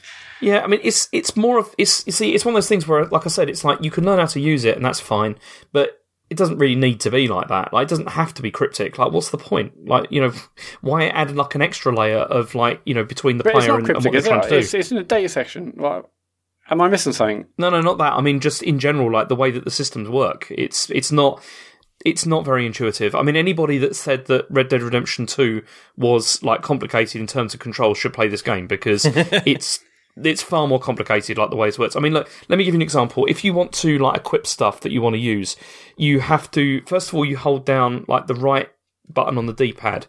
Then it brings up like a radial menu. And then if you look at the stuff on there and you think, okay, maybe what I need is not on here, then you have to like press the right stick in to get another radial menu, and then you go through like various like layers of radial menus to get to what you want. It's odd. Like it's a very odd way of organising like the system, and quite irritating if you're right in the middle of being attacked or something like that. It's not terribly well designed, like the way that works. But that's by the by, that's that, and it's also, and the menu systems I think don't work so well. But then also the other thing with the traversal and like navigating the world on foot, it's fine. It's not too bad. I've quite enjoyed like doing the stuff like like climbing rock climbing, putting up the ladders, all that kind of stuff. That's great. Yeah, that's quite fun. That's enjoyable, especially when you're like abseiling off the sides of like mountains and stuff. With all your I've had in a couple of instances I had like this feels almost a bit like Breath of the Wild, and I could whatever I see I can go, but then it really annoyed me, the fact that I was like, okay, wow, there's a massive mountain, I'm sure I can go around it, but actually I want to see if I can climb it. And I was like, I was climbing loads and like using ladders and stuff, and then I got to Peter, I was like, well, I know there's like a gap there I can get through, and I got my ladder out, but it was just like, it flashed red to signify there was no place to place the ladder. So it made me feel like there's a game I can just go wherever I want, but actually there are limits, so that sort of took me out of it a bit. I mean, it's not a very friendly environment to navigate at all. And you could say, okay, then maybe that's part of what the world is. But also, like if you look at something like Breath of the Wild, like that, there's areas of that which are supposed to be dangerous and like not pleasant, like places like volcanoes and stuff like that. But they're still fun to like sort of try and get around. This I don't find that quite so much. Although, as I said, the walking side is not so bad. But then, unfortunately, when they introduce vehicles, that's when it really falls apart. Yeah, I got a bike earlier. They're horrible, Matt. Like they are absolutely horrible to drive. Like I have never like played a game with vehicle handling as bad as these. Like they have no physics whatsoever. Did you ever play Toca Race Driver on? No, did you play like touring car on sand? Because that was. What about Juiced? But no, it's horrible because also you're going like between areas where there's like rocks everywhere, and it's like it's really easy to like clip rocks all the time, and like there's no. I mean, you can build roads. Stick to the path, James. If this was real life, you wouldn't be taking a motorbike over a rock, would you? I have seen a lot of videos on Twitter and stuff, which are as someone not playing the game, are very funny of like just funny crashes and stuff. But yeah. Given the premise of the game, is that not really fucking annoying when that happens? It's very, very annoying, Sean. Yeah, and it's just the fact that they have, and it's not just the fact that they handle badly; they feel horrible to drive as well. Mm-hmm. Like they don't, okay. There's a game that I want to compare this to, and that's Days Gone, because Days Gone had a lot of issues, but they absolutely nailed like how to get around on vehicles in that game, and it felt really nice like to ride bikes in that game. In this is like the absolute opposite of that. It feels horrible, and in many cases I'd much rather not like even bother taking vehicles if I could avoid it, just because they feel so horrible to drive. I mean, that feels so strange because when I hear people talking about that game, like the idea of a game that forces you to walk everywhere for such a long period of time, and then unlocking a vehicle, like surely that's the thing they're making. You'd think that that's brilliant, so good. But then imagine that you're like, okay, I've got a vehicle now that I can drive, but there's just fucking rocks everywhere, so that you can't actually drive it. Like I mean, you can build roads. It's true, you can do that, but you have to like gather resources and things to build roads to make it like so it's flat and all that kind of thing, so that you can do that. But if you're trying to, like, for example, have you got to the weather station yet, Matt? I went to the wind farm and I've gone back to the main place now. Okay, because I'm a bit ahead of you, and at one point, it's not really a spoiler, but you go to a weather station, and for fuck's sake. And that was a really weird journey, because I travelled like most of it on a bike across just like rocks everywhere, and it was terrible. And I got to like a river, and then my bike crashed. I lost all my cargo, and my bike went, I don't know where it went, it just disappeared, like down in the river. And then I ended up having to like try and fish all my parcels and stuff out of the river, and then like carried it up to the weather station. But actually I got there and I did the objective that I needed to. And now I'm standing at the top of this place, and I'm thinking, I need to get back to the city, and there's BTs all around me here, and there's also mules and everything. I haven't got a bike, and it's going to take me ages to get back there. I don't know what to do. But that may sound irritating, but actually I kind of like that. I was like, it was kind of my fault that this has gone the way it has. And now I've got to try and figure out how to fix it. And I quite like that. I mean, that is something I'm finding enjoyable about this, actually. Yeah, the sense of adventure is really great. Yeah. And like just walking for so long, and as I said, like, it can be a really tough journey, but like when you go over the peak of a mountain or whatever, and you see the place you're getting to, it's like, oh my God, thank God. Thank God I've got through all the BTs and the rain and all the shit beforehand. So it's like a real sense of adventure and satisfaction when you get to your journey, your destination. But it's like, I mean, what's funny about it is that, like, I'm really enjoying this game to a degree, mostly because of the atmosphere in it. And that's the atmosphere that you're getting from these journeys that you're undertaking, where you have, like, like the driving rain and all that kind of stuff, or whether you can, like, get over a mountain or whatever. And as Matt said, it does look amazing. Like, this is probably the best game I've seen this generation. It looks so good in places, like, amazingly, like, just really, really nice.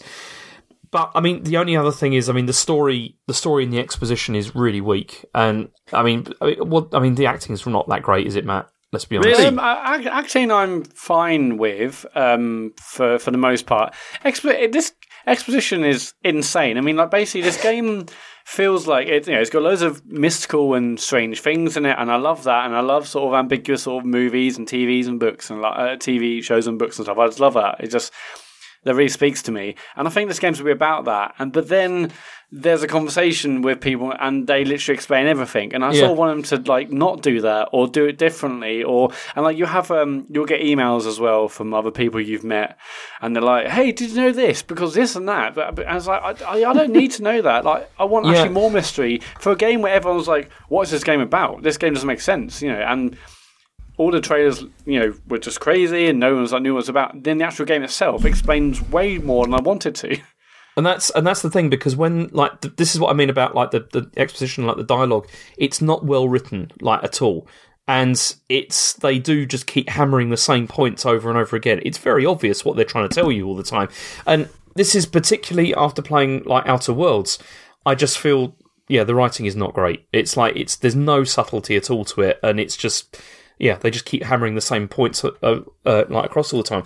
But saying that, the way it is presented is often incredible, and there are like visual scenes in this that I have found like really touching. And what I mean by that, I don't mean that in a kind of like sort of, how do I put this?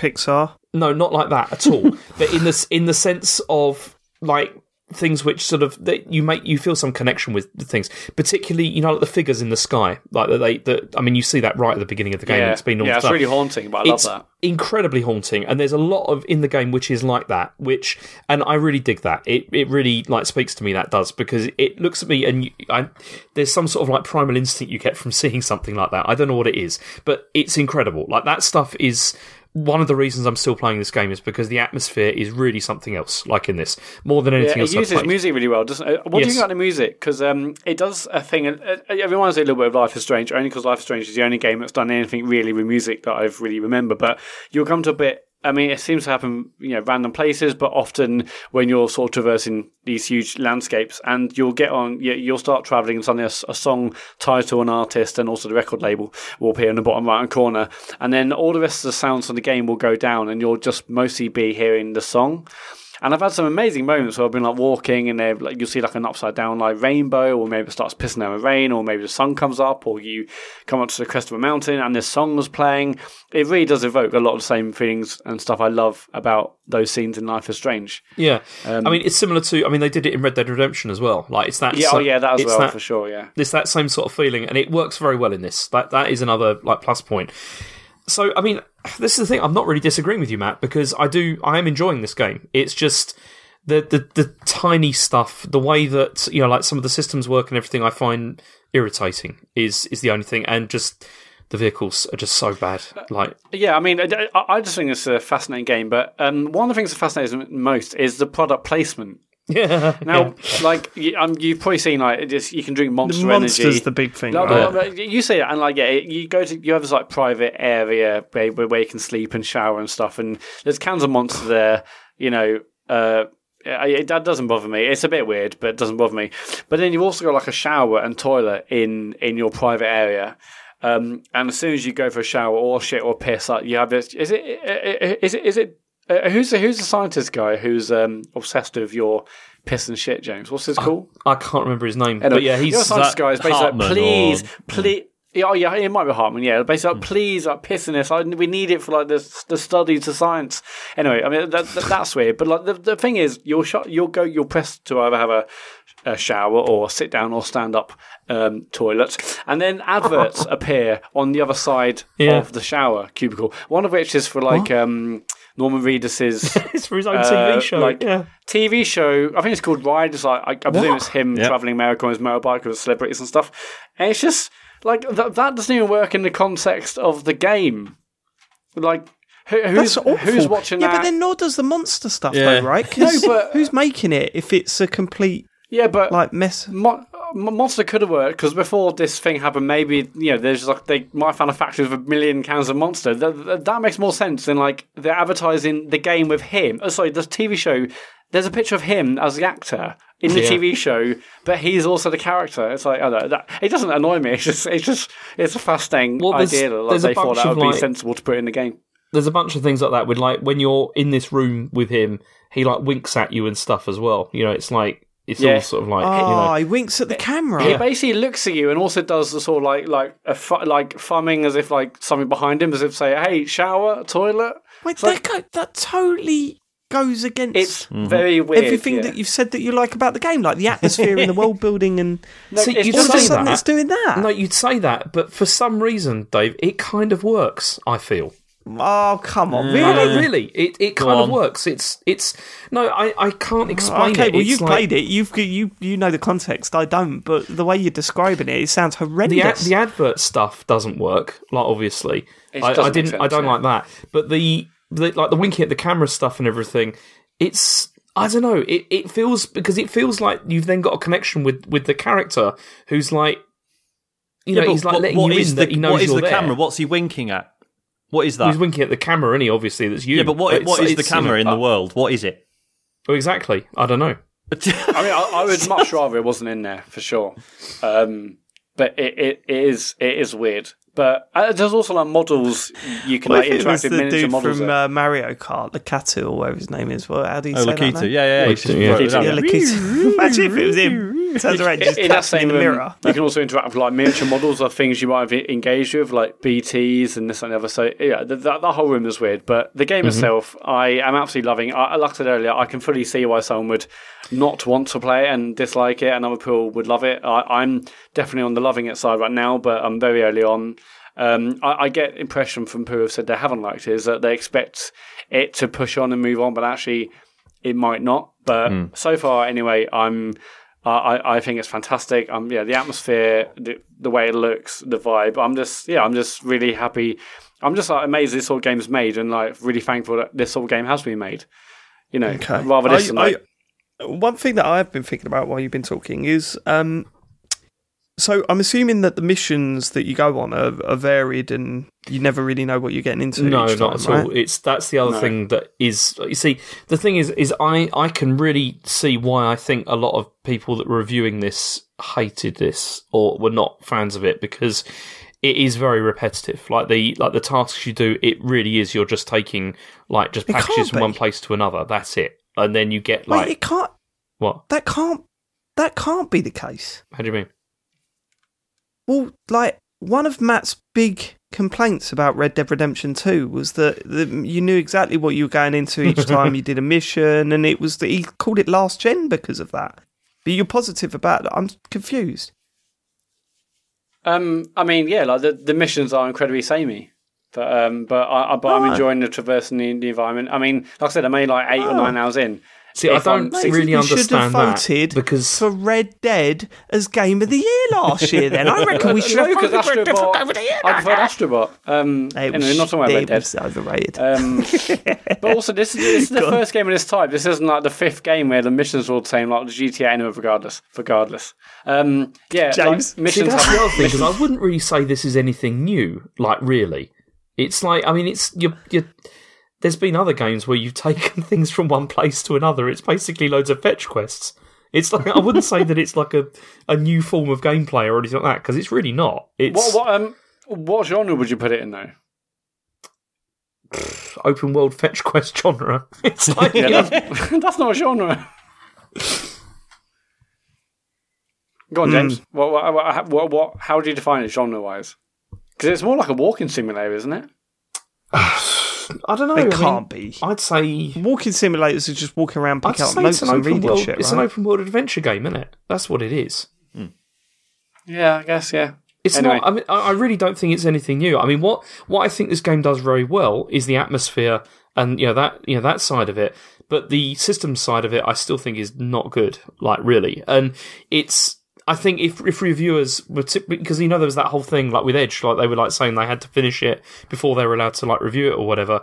If you were trying to rush through this to get it done, I can see why that would really piss you off. It must be hell. Yeah, because this is one thought that I had, because when I was reading up about this game and what it does, it kind of felt like, oh my god, is this like the biggest trolling of the video game review scene of all time? Like, because people say, all the reviews I was reading, all the negative ones I was reading, were saying, oh my god, it's just so boring just walking from one place to the next.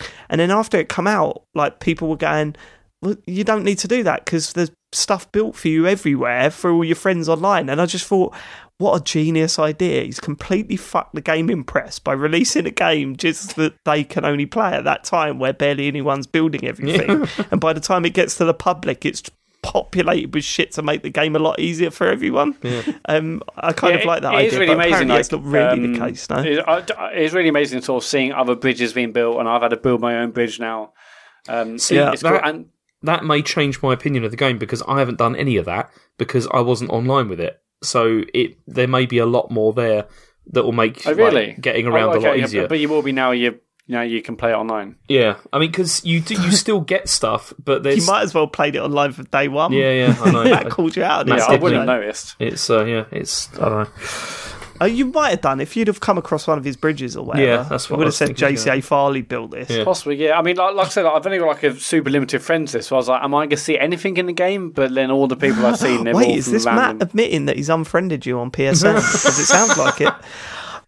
It's interesting, right? Because hearing what you've been saying, and it's funny because when the reviews come out, I was very much like, I do not want to play this game. Mm-hmm. There's far too many people trying to make excuses for it. Like, even the positive reviews, it sounded like, but the more I've heard about it, like, because I was thinking, when this game hits the public, the noise about this game, the conversation around this game is going to be very, very different. I thought there's going to be a lot of people slating this when it comes out, and I haven't really noticed that.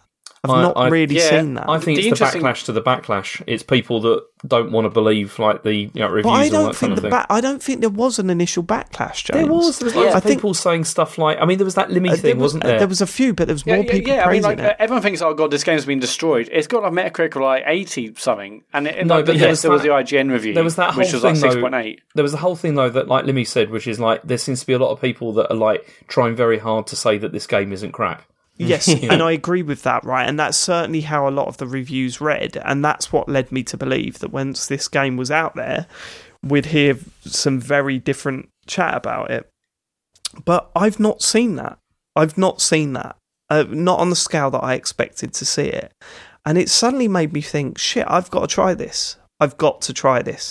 Because, I'm not saying that I'm going to rush out and get it tomorrow, but at some point down the line, I'm going to have to give this game a go because it has been way more positive. The conversation has been way more positive than I expected it to be. And I don't know, maybe there is something that's interesting enough in there to sort of grab hold of me. Yeah, I think, maybe it's just me and it speaks to me and the things I like, but I think it's a fascinating game. I think everyone should. Yeah, but it's clearly not just you. That's what I'm saying. Yeah, I guess so. Yeah. No, because I'm enjoying it as well, Matt. It's just... I'm enjoying it, like, despite the problems it has. And the problems it has, I really think could have been, they are needless. Like, I don't think it had to be like this. It's, especially just get those fucking vehicles. I mean, what are they thinking? It's just, I don't know how anyone could have ever played any other game and then thought, yes, this car should handle this way. It's just horrible. Okay. All right. Well, listen. We're going to be talking about this for the next couple of weeks, I'd imagine. You know, there's a lot of game there. Probably not as lengthy as we have done just now, but I think that's probably a good place to end it this week, because I'm sure you'll both have a lot more to say next week about this game, so we can sort of have an update. But maybe like I have seen some people say they finished it around like 40, but most people say around 60. But like Jedi Fallen Order's out on Friday.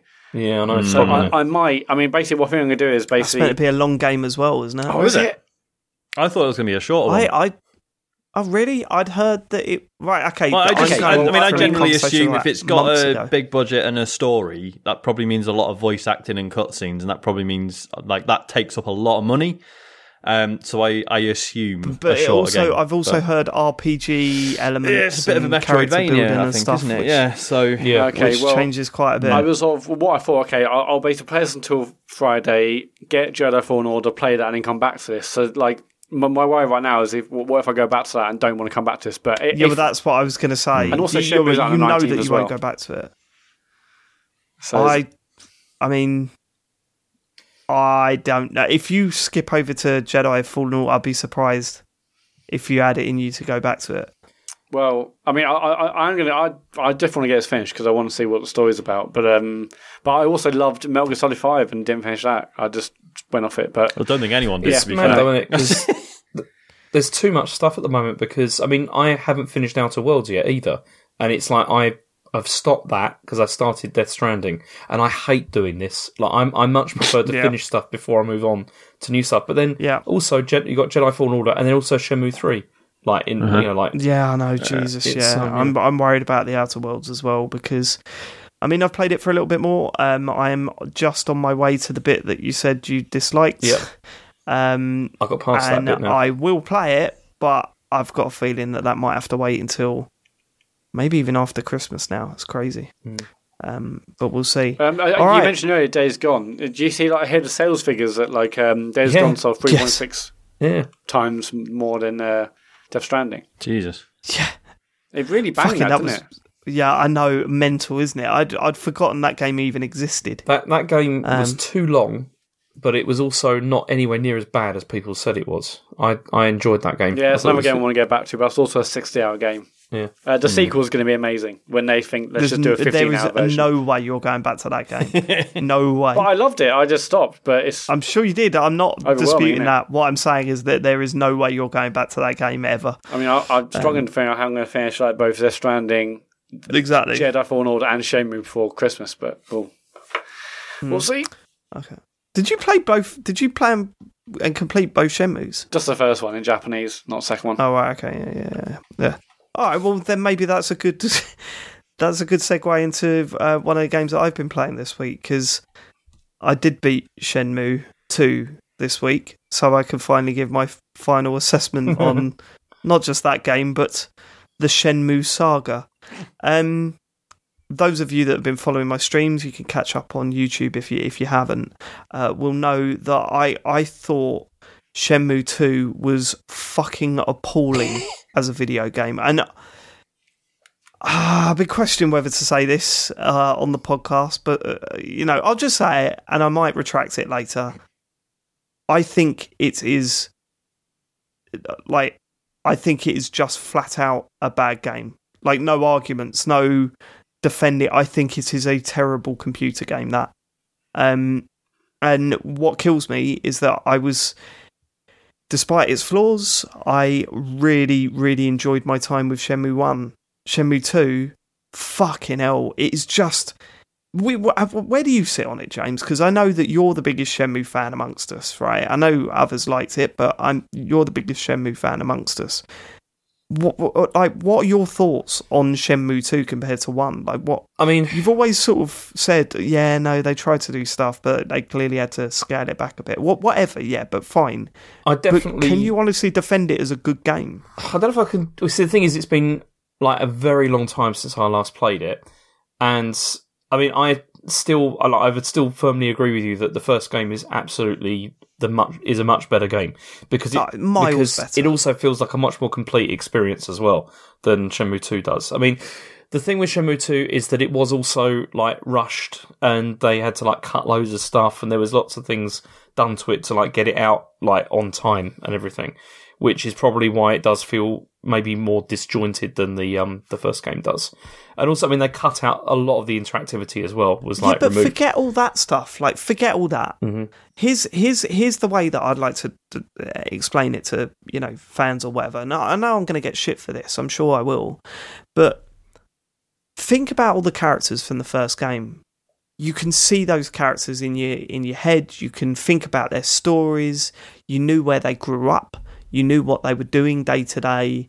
You knew their personality. You got a sense of that character that, although has been bettered since in other video games, but for at the time must have been mind-blowing, and these days still very much acceptable. There's characters there that you just see wandering the streets that you're like, oh, that's that guy. And then you go and talk to him and he'll reveal a little bit more about his life and you're like, okay, brilliant.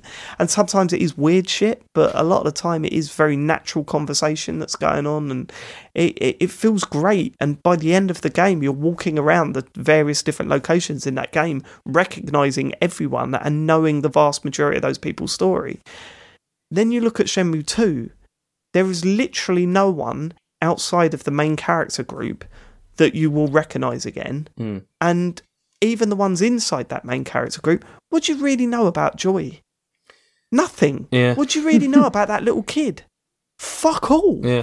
Like, the characters, you've got no emotional attachment to any of them. And even the one that you meet at the end, it was only a goat that she was trying to save. And you get her out of the river, and her whole personality for 45 minutes that you're speaking to her as you're walking to a town is, I know nature. That's it. That's all she's got for you. Oh, when you look up, the wind's blowing that way and the birds are going that way. That's why we know how to avoid this. And you sort of shrug and move on. Can I offer a counterpoint to this that you're not going to like? Absolutely, go for it. At all? No, go for it. Yeah, go for it. Well, you see, the thing of it is, right, is the first game, you see Rio in, like, his hometown, surrounded by, like, his own culture and his own people and all that kind of thing, right? Whereas the second game, he really is going somewhere where he is an outsider. He's not part of that community. He was an outsider in the docks of the town. Not to this degree, though. Like, this is like... No, not to that degree, but he's meeting people that he's never met before, and then you go and find out their stories. Yeah. Are you telling me that yeah. But he's also, like, when he goes to Hong Kong and then into, like, the mainland, he is an outsider in those communities. And so you could look at that as being... That is a reason maybe why he doesn't get to know people as well, because he's just focused on his mission at that stage. Just no. That's not an excuse. That does not allow them to not give a backstory or develop any sort of relationship with anyone on that. But you can. Ren is awful. Yeah, I know, as a character, and it's just awful. Yeah. Go on. No, I'm not going to argue with you. You said they're not. No, and then you stopped. I'm not going to argue about whether the characters, because I cannot remember, honestly. And you're right about that from the perspective of I can remember characters from the first game, but not so much from the second one, because they weren't as interesting. But by the time that it's like is it Kowloon, the big city that you go to Kowloon, in Shenmue 2? Right, so Kowloon, right. What annoys me about that is that it was obviously a lot larger than anything in Shenmue 1. There's a lot more going on. But you didn't have that sense of a working town. You didn't have that sense of people going about their daily business. It's such a shame as well, because in real life, Kowloon was a fascinating place. And I've seen a bit on your streams, and I've just looked up like what it's like in the game, and they took some real liberties with it, didn't they, James? It's not really anything like the actual. It doesn't look like Hong Kong a lot, to be honest. So, yeah. But my point is that you walk around the relatively, admittedly, it's a smaller scale, so it's a little bit more understandable. But you walk around the town in Shenmue, and you see people going about their daily business. In Shenmue 2, you didn't have that sense of that at all. You had that sense of a bunch of NPCs that some you talk to, and they'll point you in the right direction. That was it. It was more like a video game than Shenmue 1 was, and less of a video game for it, if that makes sense. It's just, I don't know, and it's kind of, I'm really hoping that Shenmue 3, for whatever it ends up being, has more of a sense of place than Shenmue 2 does. Like, more of a sense of place that, like Shenmue 1 does, and less like Shenmue 2 does. And they might not be connected at all in any way, like in terms of, mechanics and what they're trying to do, what they're trying to achieve with it. It's so disappointing to me that Shenmue 2 seemed to strip away all the stuff that I loved about the first one and made this. It was terrible. Like the long drawn out stuff was appalling. Even the combat felt worse than it did in the first, because, I mean, as you said, I had that massive battle towards the end of the game where I died a few times and then realised that all I had to do was just kick. Like, just one kick and then back away and one kick, and I did the whole fight like that, didn't get touched, and I beat the shit out of him. I don't know, man. The QTEs. Yeah, the QTEs What was terrible. The point of them running through the forest? There's that whole bit where you're running through the forest and there's loads of QTEs to do. I mean, you see, no need to do I enjoyed the end part of that, because that was what was the old Disc 3 or Disc 4, like on the Dreamcast version. And after all the stuff that had gone on and all those horrible QTEs and stuff like that there'd been, in the previous disc, it was like it just felt like a nice relief to be there. And this is what was funny because also it was boring. Well, no, because also the other thing is that I was watching you play this, and you look at it and you just think this looks really bad. Like now, like compared to. Like visually, it looks really terrible. Like the city stuff in the first game looks a lot better because it's much simpler, I guess, to create buildings and stuff rather than like natural environments.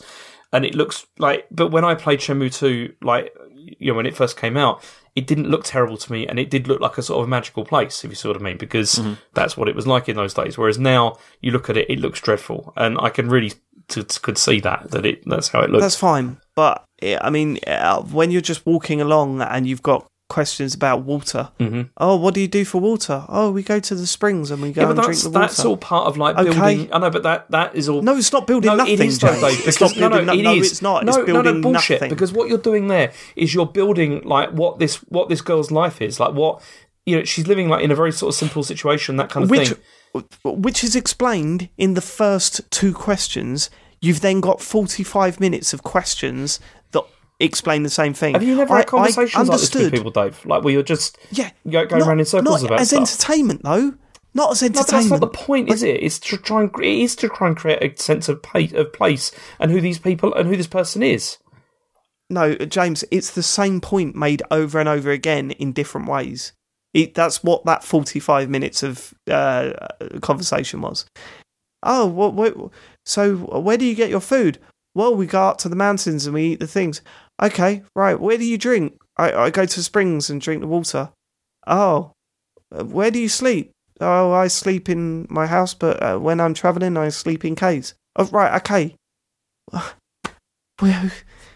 Okay, all right, okay. You have conversations like that with people, with people, Dave. When you go abroad and you talk with people, you have conversations like that.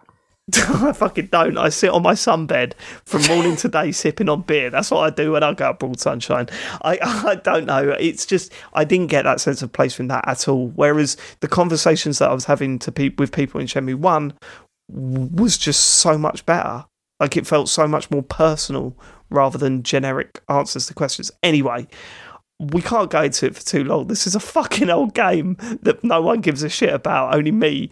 But what I will say is that I am looking forward to Shenmue 3 just to see what tone they take for the next one. See, what did you think of the ending? Because I do hate the ending of Shenmue 2. Well, we spoke on the phone about it. The supernatural shit at the end was fucking awful. The ending made no sense. Although I'd be lying if I didn't say I was intrigued about how those two people have come together. Like what their history is. Pretty sure she's his sister. You think so? Yeah, absolutely. 100%. If it isn't, that's weird, I think. Okay. I mean, someone said in the chat that it could be Landy's daughter. I don't think that's the case. Did you know, Sean? Are you familiar with these games? I played the first, but I only played a bit of the second, and even then it was back in the day. Okay, well, I'll tell you the twist. If you really don't want to know, then turn off. But I'll tell you the twist. It's a really old game. So you know that you're avenging your father's murderer, Landy, right? You find out towards the end that Landy's father was actually murdered by your dad. Oh, right, okay.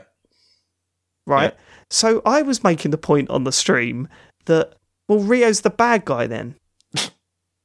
Because all you're doing is trying to kill a man who's getting revenge for his father's killer. So really, Rio should just be like, all right, fair cop. Oh, shit, yeah. You lost your dad, for one. I lost my dad. Yeah. I mean, what are the circumstances of Landy's dad getting killed, though? Did he in any way deserve it?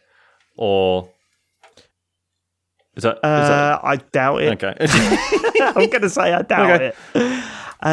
But yeah, no, the people in the chat got very angry at me for making that point. I will tell you that. I was like, oh man, Rio's the bad guy. No, he's not. He's just continuing the circle of the pain that has gone on between these two families. Yeah, but that still makes him makes him no better than Landy. I mean, I don't even believe it myself. It's just nice to drop that in there to get a rise out of people. But, so Shenmue 6 is going to be Landy's kid getting revenge on Rio. Did you see the back of the box? There's been like the box is already out, obviously, For no the way. game. Go on. And there's like on the back it just says like the saga continues. It's like I felt my heart sunk when I saw that. I was like, please, can we just have the saga concludes? Yeah. It's like the saga end. Yeah, this is I'm going to play it though, and I will play it on stream. Mm-hmm. I'll be there. I don't know if I'm going to play it as soon as it comes out. I don't know if I want to wait until like I come back or something. You better avoid my stream then. Yeah. But there's no way that you can let me play it before you. No, that's also true because you'll ruin it for me. So no, I won't ruin it for you. It's just it's I mean, the fault of that is James Farley has been waiting for this game for God knows how many years, and I've just completed Shenmue 2, and I'm going to go straight on to 3. I've still got a feeling. I still have very low expectations though of whatever it's going to be. So we'll see. Okay, a couple of quick ones to add to my list. Assemble with Care. Matt and Sean spoke about it. Yep. Last week, I really didn't like it. I mean, the little playthings were okay, I guess. They didn't get anywhere near as complicated as maybe they should have. And the story is just repulsive to me. It's not good, is it? Repulsive? Yeah, repulsive to me. Like, it's funny because I've got friends that hate Ricky Gervais' sentimental stuff. They're saying, well, it's just forced sentiment. It just makes a really sad thing happen and then puts some piano music behind it, and you're supposed to cry it. Yeah. I've never minded that. It has made me tear up, and I like that stuff. This one was just ridiculous, though. Can you fix my watch? Yeah. Give it to me, my wife. Oh yeah, your wife got it for you, did it? Yeah, she's dead now. Yeah. Okay, and that's every object. There's like a sad story. So someone died, or a relationship broke down, or and by fixing the objects, you can fix the relationship, Dave. It's a metaphor, isn't it? So I found that stuff pretty weak. Well, it wasn't earned. Those moments of sentimentality wasn't earned. Yeah. You know what I mean? But for example, how could they have earned it? How could they have done it better? Neocab.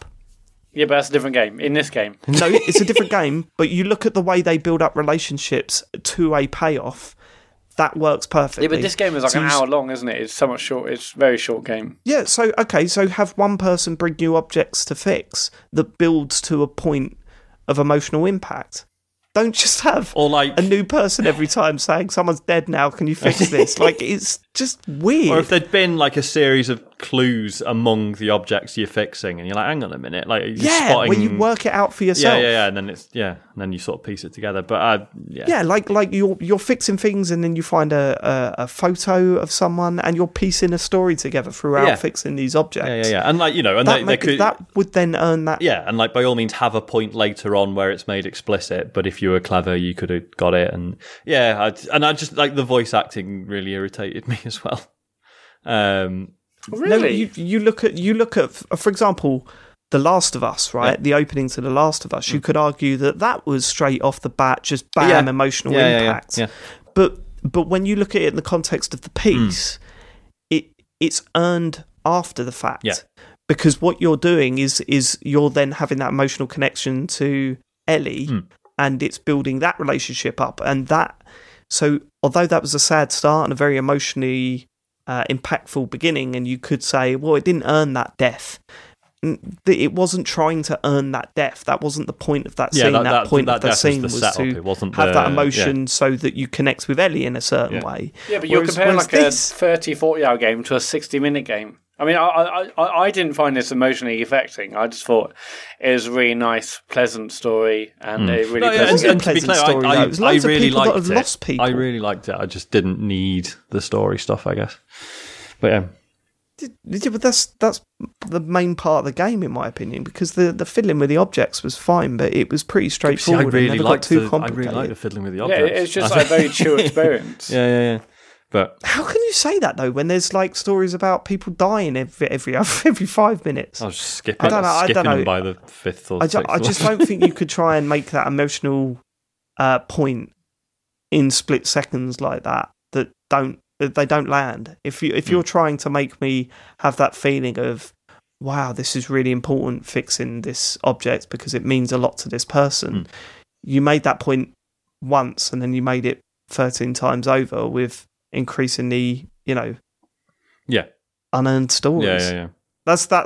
That was my reaction to it. Anyway, played a hell of a lot more Luigi's Mansion 3. I am now at the point where I'm saying, Sean, Matt, you have to play this game. Yeah, it's you just have to play it. I am borrowing it this week. I'm excited. One of the most satisfying games, one of the most... I'm just having so much fun with it. You've completed it now, James, right? I did, yeah. I finished it this weekend and loved it from start to finish. Now, I've heard people say that it drops towards the end. Is that true? No, I don't think so. I think it maintains the quality. Because, I mean, I've got 2 buttons to get. That's it. Mm-hmm. And the floors... I mean, the Egypt floor, the fucking... everything towards it. I've just done the spa. Like, it just... Every floor is so good. And I've never gone into a game that has designated levels like this before, thinking, I just can't wait to see what the next floor is. I can't wait to see what the next level is, what the next theme is. And it's never disappointed me. It's always been like, oh my God, that fucking brilliant idea. I can't wait to do this. I've just unlocked an ability that they leave to right at the end that, for those of you that do play it, and just to explain what that is without spoiling it, it's the one where you can do something with your vacuum that you can only do in certain areas rather than, you get upgraded and you can do it everywhere. Just mind-blowingly brilliant. Just so much fun to use. You know what I'm talking about, James, no, I do, right? Yeah. Did you do that in the place that...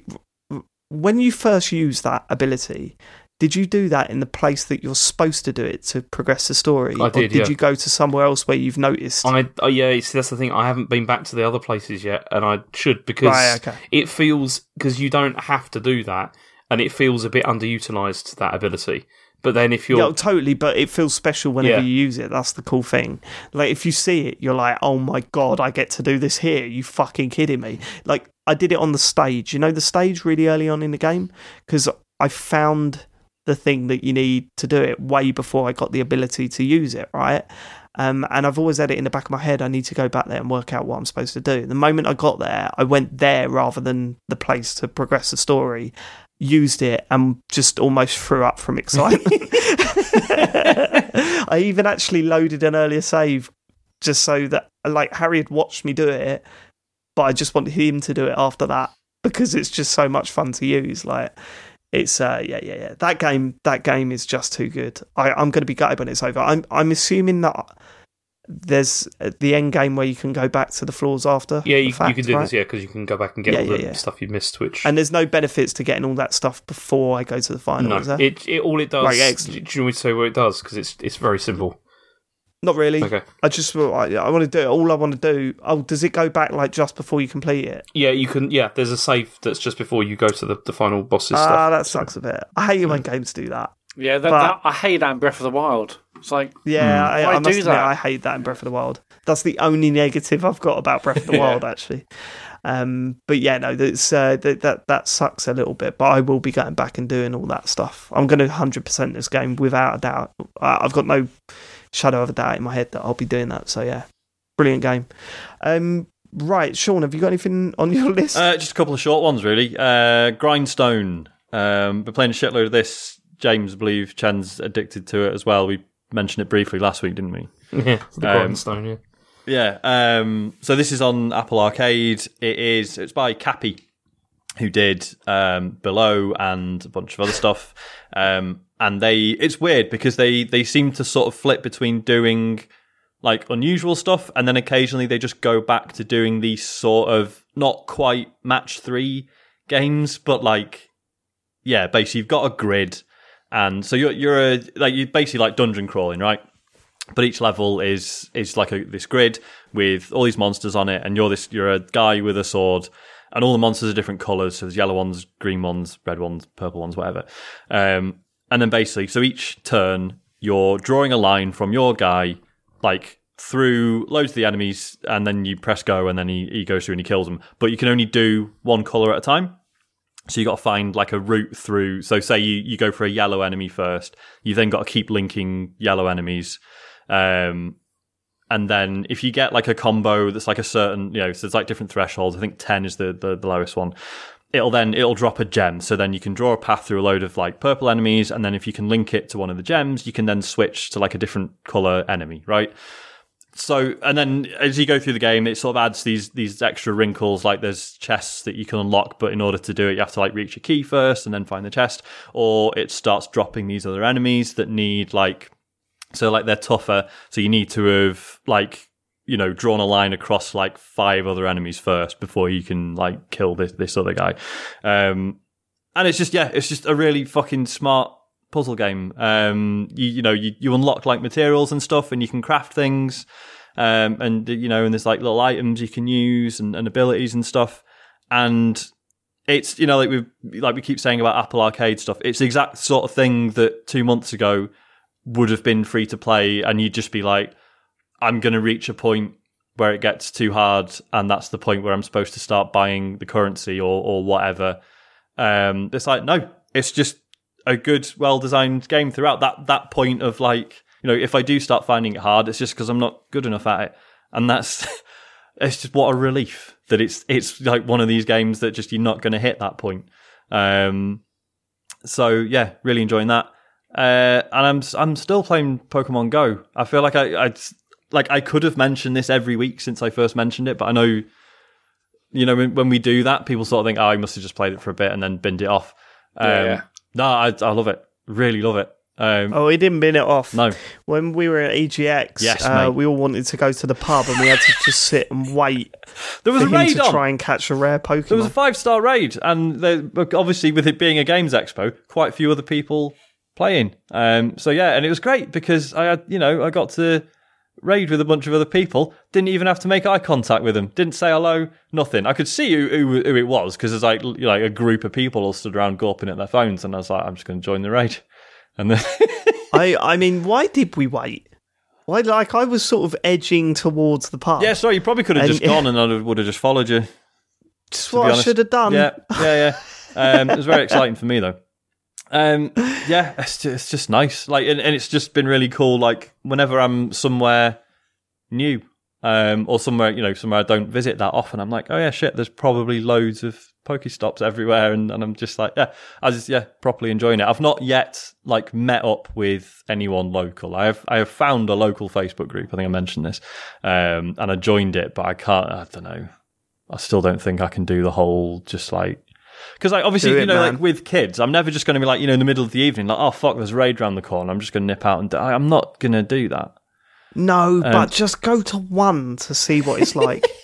Well, it's really interesting, right? Who knows? You may really like it. Yeah, maybe. There's a gym right outside my office, as in a Pokemon gym. There is a real gym as well, but that's a different place. And it's really interesting, like, because where I work is like it's right next to the centre of town, but you wouldn't come towards it unless you had business in the office. And yet, like any given weekday, like the gym will change hands like 2 or 3 times a day, and I'm like, who is walking up here just to do this? Because it has dawned on me that maybe there's other people at work who are playing it, and I just don't know who they are. So I think that's the next step, is to try and figure out if it's other people in the office who are playing it. But yeah. you can see like the usernames. So does that give you a clue at all? Yeah, just do a bit of Googling, a bit of stalking. Probably shouldn't. It's a bit weird. And yeah, it's just nice, like making more friends in it, like people I know from other bits of the country, and just seeing like the weird and wonderful Pokestops they've been to. I went to one. It's quite a shitty town that I sometimes have to visit for work, and I found a Pokestop which was it was in like the middle of this shopping centre, right? And there was a Pokestop just in the middle of nowhere. So I swiped it, and it was. The picture of it was just like a bust of Queen Elizabeth, like this white, like statue of Queen Elizabeth, and which was nowhere to actually be seen in this shopping centre. So I assume it like used to be there and then it got removed, and it was just called the Big Queen. And that was fucking hilarious to me for some reason. So I was like, oh my god. I was like, all right, I'm going to swipe this as many times and get as many gifts from it as possible because I want to send everyone the Big Queen. And it's great. You're not playing on your iPad, are you? No, I'm playing it on the phone. Although you do see it. So when when I saw those people raiding outside EGX, there was a couple of them who had 2 phones with them. Because people do that. Yeah, you can have 2 accounts. Yeah. And trade. That way inclined. And then, further still, you get people who are just actually sitting at home running an Android emulator or whatever and just spoofing the GPS location. That's a thing. Yeah, a lot of people do that to make sure they get, like, Pikachu for the first one. Yeah, really weird. Yeah. But, when the whole point is that it makes you go out for a fucking walk, which is great, by the way. Like, that is pretty I'm taking, I think I said, I'm taking slightly longer walks to work because I can hit like a few extra Pokestops. I'm like, doing a slightly longer walk with the dog. It's good. What was that game? Was there a DS game that had a walking Street tower Pass, or whatever? The Street Pass. No, there's an older game than that. Oh, Nintendogs. No, there was Nintendogs had it, but there was another game. I can't remember what it was because I remember at one point just shaking. Maybe it was a Tamagotchi style thing. Oh, there's the Pokewalker. It was one of the Pokemon games, wasn't it? And there was a little. No. I'm definitely thinking about a game that I played, but I can't remember what it was. But I remember like shaking it to get. Maybe it was the DS. Maybe it was the DS that you got something. Possibly, can't remember. For walking with it or something. Yeah, you got play coins when you did that. Oh, that's right. Yeah. Yeah.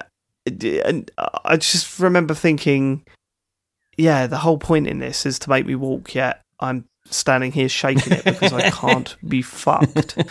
It's pathetic, really. But, yeah. Yeah, Pokemon Go is good, man. Interesting, though. So, Minecraft Earth has come out this week. Well, it's in, like, early access or whatever.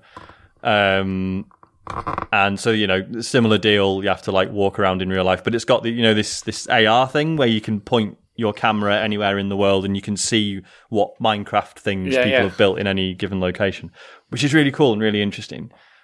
But can I be arsed playing that alongside Pokemon Go? Probably not. Well, it depends. Do you ever find yourself out and about where you've gone somewhere and you thought, I could do better than this. You could boot another one up after, I suppose. I think you could run them at the same time. It's just interesting, because we talked before about, when, The Division came out or Anthem or whatever, and it's like, but I'm already playing Destiny. Have I got room for both? And, you could probably do both, but, if I'm walking around staring at a game on my phone, I don't need more than one of those, do I? Really. And the thing of Pokemon Go is you can play it quite subtly, whereas, because I'm sure you're saying about turning all the AR stuff off, you don't have to actually be holding your phone like that anymore. Whereas Minecraft Earth, it's all about that, so you've got to keep the AR stuff on. Plus, a lot of phones can't do the AR stuff, so a lot of people can't actually play it, whereas Pokemon Go, pretty much everyone's welcome, so... Yeah. Oh, man, should we do a game like this? Should we make a game like this, but make it as... exposing to the players as humanly possible, where you walk around, you get to a location, you get your phone out and you point the camera and you've got to try and find James Farley in the wild. And when you do, you've got to shout into the microphone, in the beginning, smash, smash, over and over again until you capture James Farley. I mean, that is a literal nightmare for James, so... It's a literal dream for me. Walking around town and hearing people just shout that shit out. It sounds good. Double points if you go to Canterbury. Brilliant. Right. Thanks, Dave. But yeah, I mean, other than that, I've played a bit of the Outer Worlds, but I don't know. I don't think I've got anything to say about it really at this point. What? I don't know. I'm not really getting into it, to be honest. Where are you up to? So I've just left the first planet and I've gone to the sort of space station. The groundbreaker? Yeah. Fucking hell, man. I'm surprised. Yeah. Okay. What did you do with that town? So I did the thing of, directing the power to the town and then putting the lead dessert woman in charge of the town. Oh, right. Okay. You Nick John's idea. Yeah. Okay. Which I wasn't... I'd be intrigued to see how John got that idea, because the game doesn't really give you the impression that that's an option, does it? Yeah.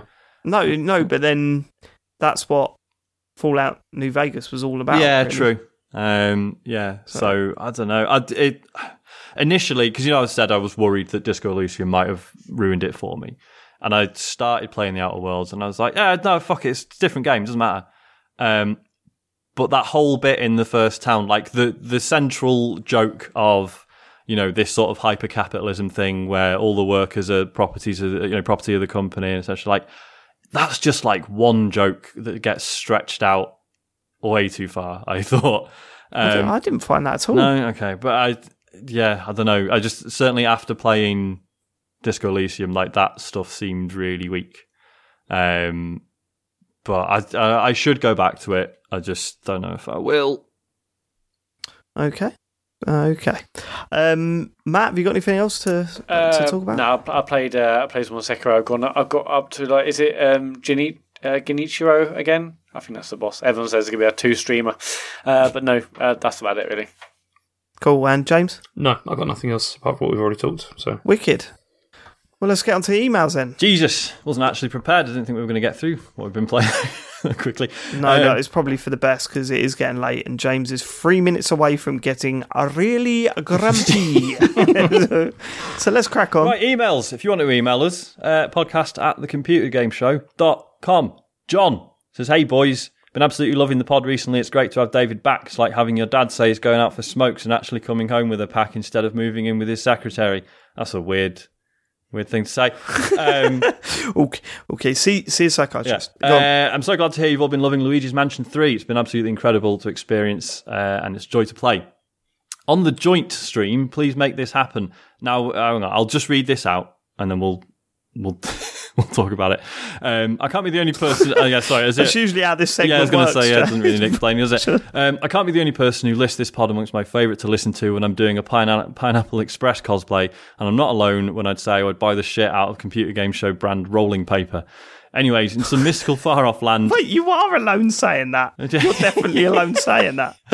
In some mystical far-off land where there are no Republicans and it's legalised everywhere, what games would you choose to celebrate with? Hypothetically speaking, of course. PPS, I remember when you do the joint stream to hang up an American flag in the background and speak a lot about how lucky you are to be on holiday in Colorado, then all will be well with the world.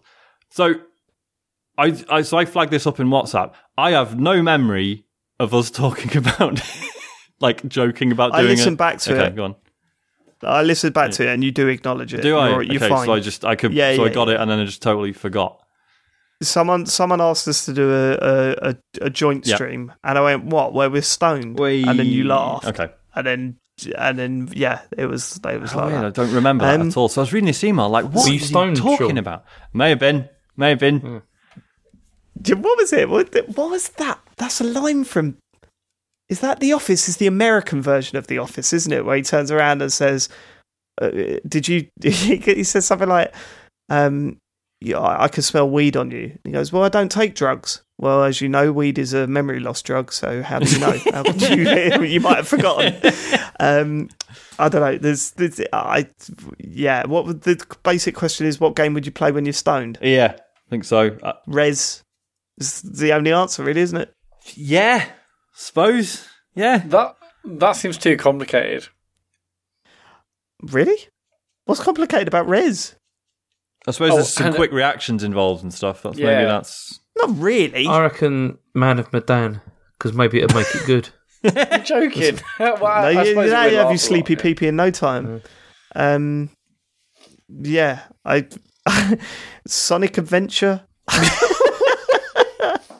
Just all like these weird fucking animals just like chatting and shit. It's like, yeah, we've got to free all the animals from the robots, man. I'm thinking things like Gang Beasts and like that sort of like, I guess like Mount Your Friends. That's like, also for Monkey Ball. I don't quite know. I think you could pass a pad and laugh a lot. And, I mean, to be clear, if we did ever do a joint stream, it would just be 2 hours of me going, guys, come on, you're being far too silly. Can we just behave, please? Should you be drinking water? Oh, God. Yeah. Do you drink more or less? Can we open a window? It smells. Come on, you've had enough now, Matt. Come on. No, Sean, no, you've just smoked a normal cigarette, mate. I don't know what you're talking about. What's that was a placebo joint. I am off my face. Mate, that's a Benson Hedges. Can we do a placebo joint stream? Right. Next question. James Middleton says, hi chaps. After all recent negativity surrounding new products like Pokemon Death Stranding and even Stadia, possibly warranted though. Yeah. I was thinking, has there ever been such a negative and toxic time in the gaming scene? I can't think of one, even when products like the 3DO and the CDI released. Have you ever taken or wanted to take a break from modern gaming and just go back to the backlog or play retro titles? If so, what game brought you back in? Top job on the podcast as always. Nice to hear the main one's ego creeping back in last week. I think this stuff's always been bad. It's just more obvious now because of the fucking internet. Yeah, that's part of it. I do think it's worse than ever. Yeah. I through various different things, mainstream picking up with video games and all that sort of stuff. As I said before, I remember when being into video games felt like a fucking club. You know what I mean? Where it was like, oh my fucking god, you play games? What are you playing? Fucking hell, man, this is wicked. We've got so much to talk about. Now someone comes up to me, do you play video games? Yeah, but I don't know if I want to. Yeah, I get that. Let's see what you like. You go to like a fucking wedding or whatever, and someone be like, "Oh, you'll get on with talk to him. He plays computer games," and I'm like, "He plays games." Yeah, but which ones? I don't. Is it just Call of Duty? Hopefully FIFA, so I've got something to relate. That's the point. Yeah. Yeah. So yeah. Could you imagine that? See someone who. So, what did you think about the relationship between Dally Williams and Alex Hunter? I don't. Is it more toxic now? Yes, I think so. I don't know. I think it gets worse and worse. I suppose. Yeah, it's more toxic and louder. we're more aware of it, so it feels doubly bad. Yeah. Jamie Walsh says, "Hi everyone, I've been listening to you since the early days of JoyPod, and you make my Wednesday morning commute something to look forward to. Thank you for that. Mate. I'm hoping for your advice. With Christmas coming up, I want to get my son a Nintendo console. I haven't owned one since the SNES. He's 8 and we have a PlayStation 4. We've spent lots of time on Skylanders, Lego Dimensions and various other Lego games, now all gathering dust. We've tried lots of different games together too, Crash Racing, Ratchet & Clank, even letting him have a go at Borderlands, all in an attempt to stop him becoming just a Minecraft/Fortnite machine. We borrowed a Switch off a friend for a weekend to try it out. I've never used one before. And we both found it quite fiddly when playing Fortnite, so to my shock, he didn't play it at all after his initial go on it, although he did stick to Mario Kart. However, I've been looking at some great deals on a Wii U, and some of the games look great. Mario Kart 8, Zelda, Mario 3D World, Yoshi's Woolly World, Mario Party, Nintendo Land, they all look fun and stuff we can play together. I guess my question is, am I doing him a disservice getting him a Wii U going into 2020 with those games instead of a Switch with 1 or 2 games? I don't know about that. Because he is. No, because there's if you're younger, I think the Wii U almost is. It's probably a more comfortable machine. I think he's 8 though. He's 8. Okay. But then also, I just there are a lot. Yeah. There's a lot of games. I mean, that list he's given there is a pretty good list though, and if you can get one for really cheap, that's a pretty good selection of stuff. I guess yeah, you could, but I mean, I don't know. Just picking it up and playing it off screen the way that you can do with a Switch. I just think the Switch is worth the extra money. Wii U as well, if you're in the same room. No, you couldn't within a 3-meter radius. And if you put what is it? You put your phone on fucking standby or whatever it was, flight mode or whatever. Yeah, I mean, you can't. A lot of you got to get a Switch. Yeah, a lot of the games he's listed are available on Switch as well, as well as a bunch of other similar things that you would definitely enjoy. I still think if you can get that dirt cheap, then that's not a bad. It's certainly it is a very good time for sure. You will play some very good games, but it ain't got Odyssey on it, has it? Not got Luigi's Mansion 3. Yeah, that's true. I mean, I don't know. 8 years old, how aware are kids of is he going to get the piss taken out of him for having an old console? That's 8. Yeah, definitely. Yes. Okay. Yeah. Absolutely. Well, that's a factor. Then, isn't it? Harry's. Oh, can I tell you a sweet story about Harry that has nothing related to this at all? Sorry, you cut out halfway through that. Go for it. Can I tell you a sweet story about Harry? And this is do. like a bit, my son. Yeah. But seriously, it almost made me cry the other day. He come up to me. We were chatting about Christmas, and I said, "Oh, what do you want for Christmas, Harry?" And he went, "A Nintendo Switch." I promise you, this happened, right? This sounds like I made it up. I didn't. He went, "A Nintendo Switch." And I went, "What are you talking about? we got a Nintendo Switch. He said, oh, no, not for me, for Kevin at school, because he wants one for Christmas, but his mum said it's too expensive. Shit. I just wanted to squeeze him so tight that his head burst. Yeah. But yeah. No, so yeah, people are aware of it. Even Harry's 5. I just forgot his age then. Harry's 5. So, they're aware of that stuff. So Switch, yeah? Oh, that's I just wanted to buy a Switch because they're so good. Right, Capone Adam says, my favourite part of the show is the news segment. My second favourite part of the show is hearing James provide insight and personal analysis of gaming-related news from China. Speaking of which, I have a question related to recent news. China has imposed an online gaming curfew on minors. I quote, under the new rules, gamers aged under 18 will be banned from playing online games between 10 p.m. and 8 a.m. On weekdays, minors can only play for 90 minutes, while they may play up to 3 hours per day on weekends and public holidays. The fuck do you enforce that? No, you can enforce it, that's the thing.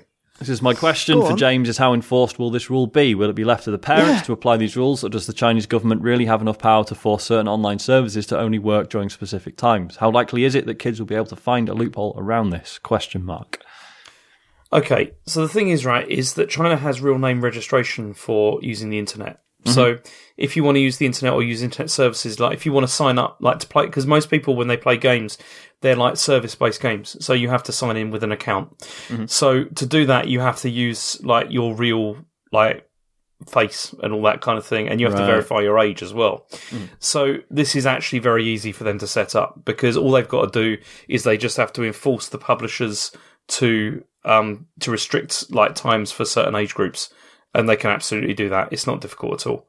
Are they doing that? Well, they will be, yeah, absolutely. They'll do that. And that's part of this curfew. Yeah, and then also publishers, the publishers will work with I was reading about it, they were saying like the publishers are going to work with parents and schools and stuff to ensure that they're going to comply. The thing with this is there's no way you can absolutely 100% stop it, because if parents want to say, go on, you can just use my account or whatever, that's fine. That'll work.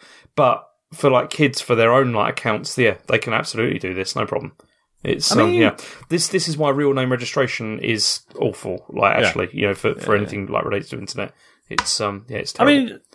So kids under 18, 90 minutes on weekdays, and it's got to be before 10 p.m.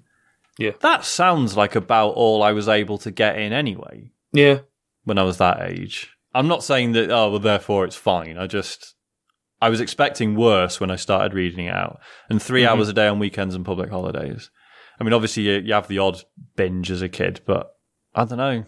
See, I put restrictions like this on my son anyway. Well, yeah, so he goes on to say, follow-up question, if you feel like it, do any of you allocate a specific amount of gaming time to your kids, or if they're currently too young, do you have any thoughts on this for when they're older?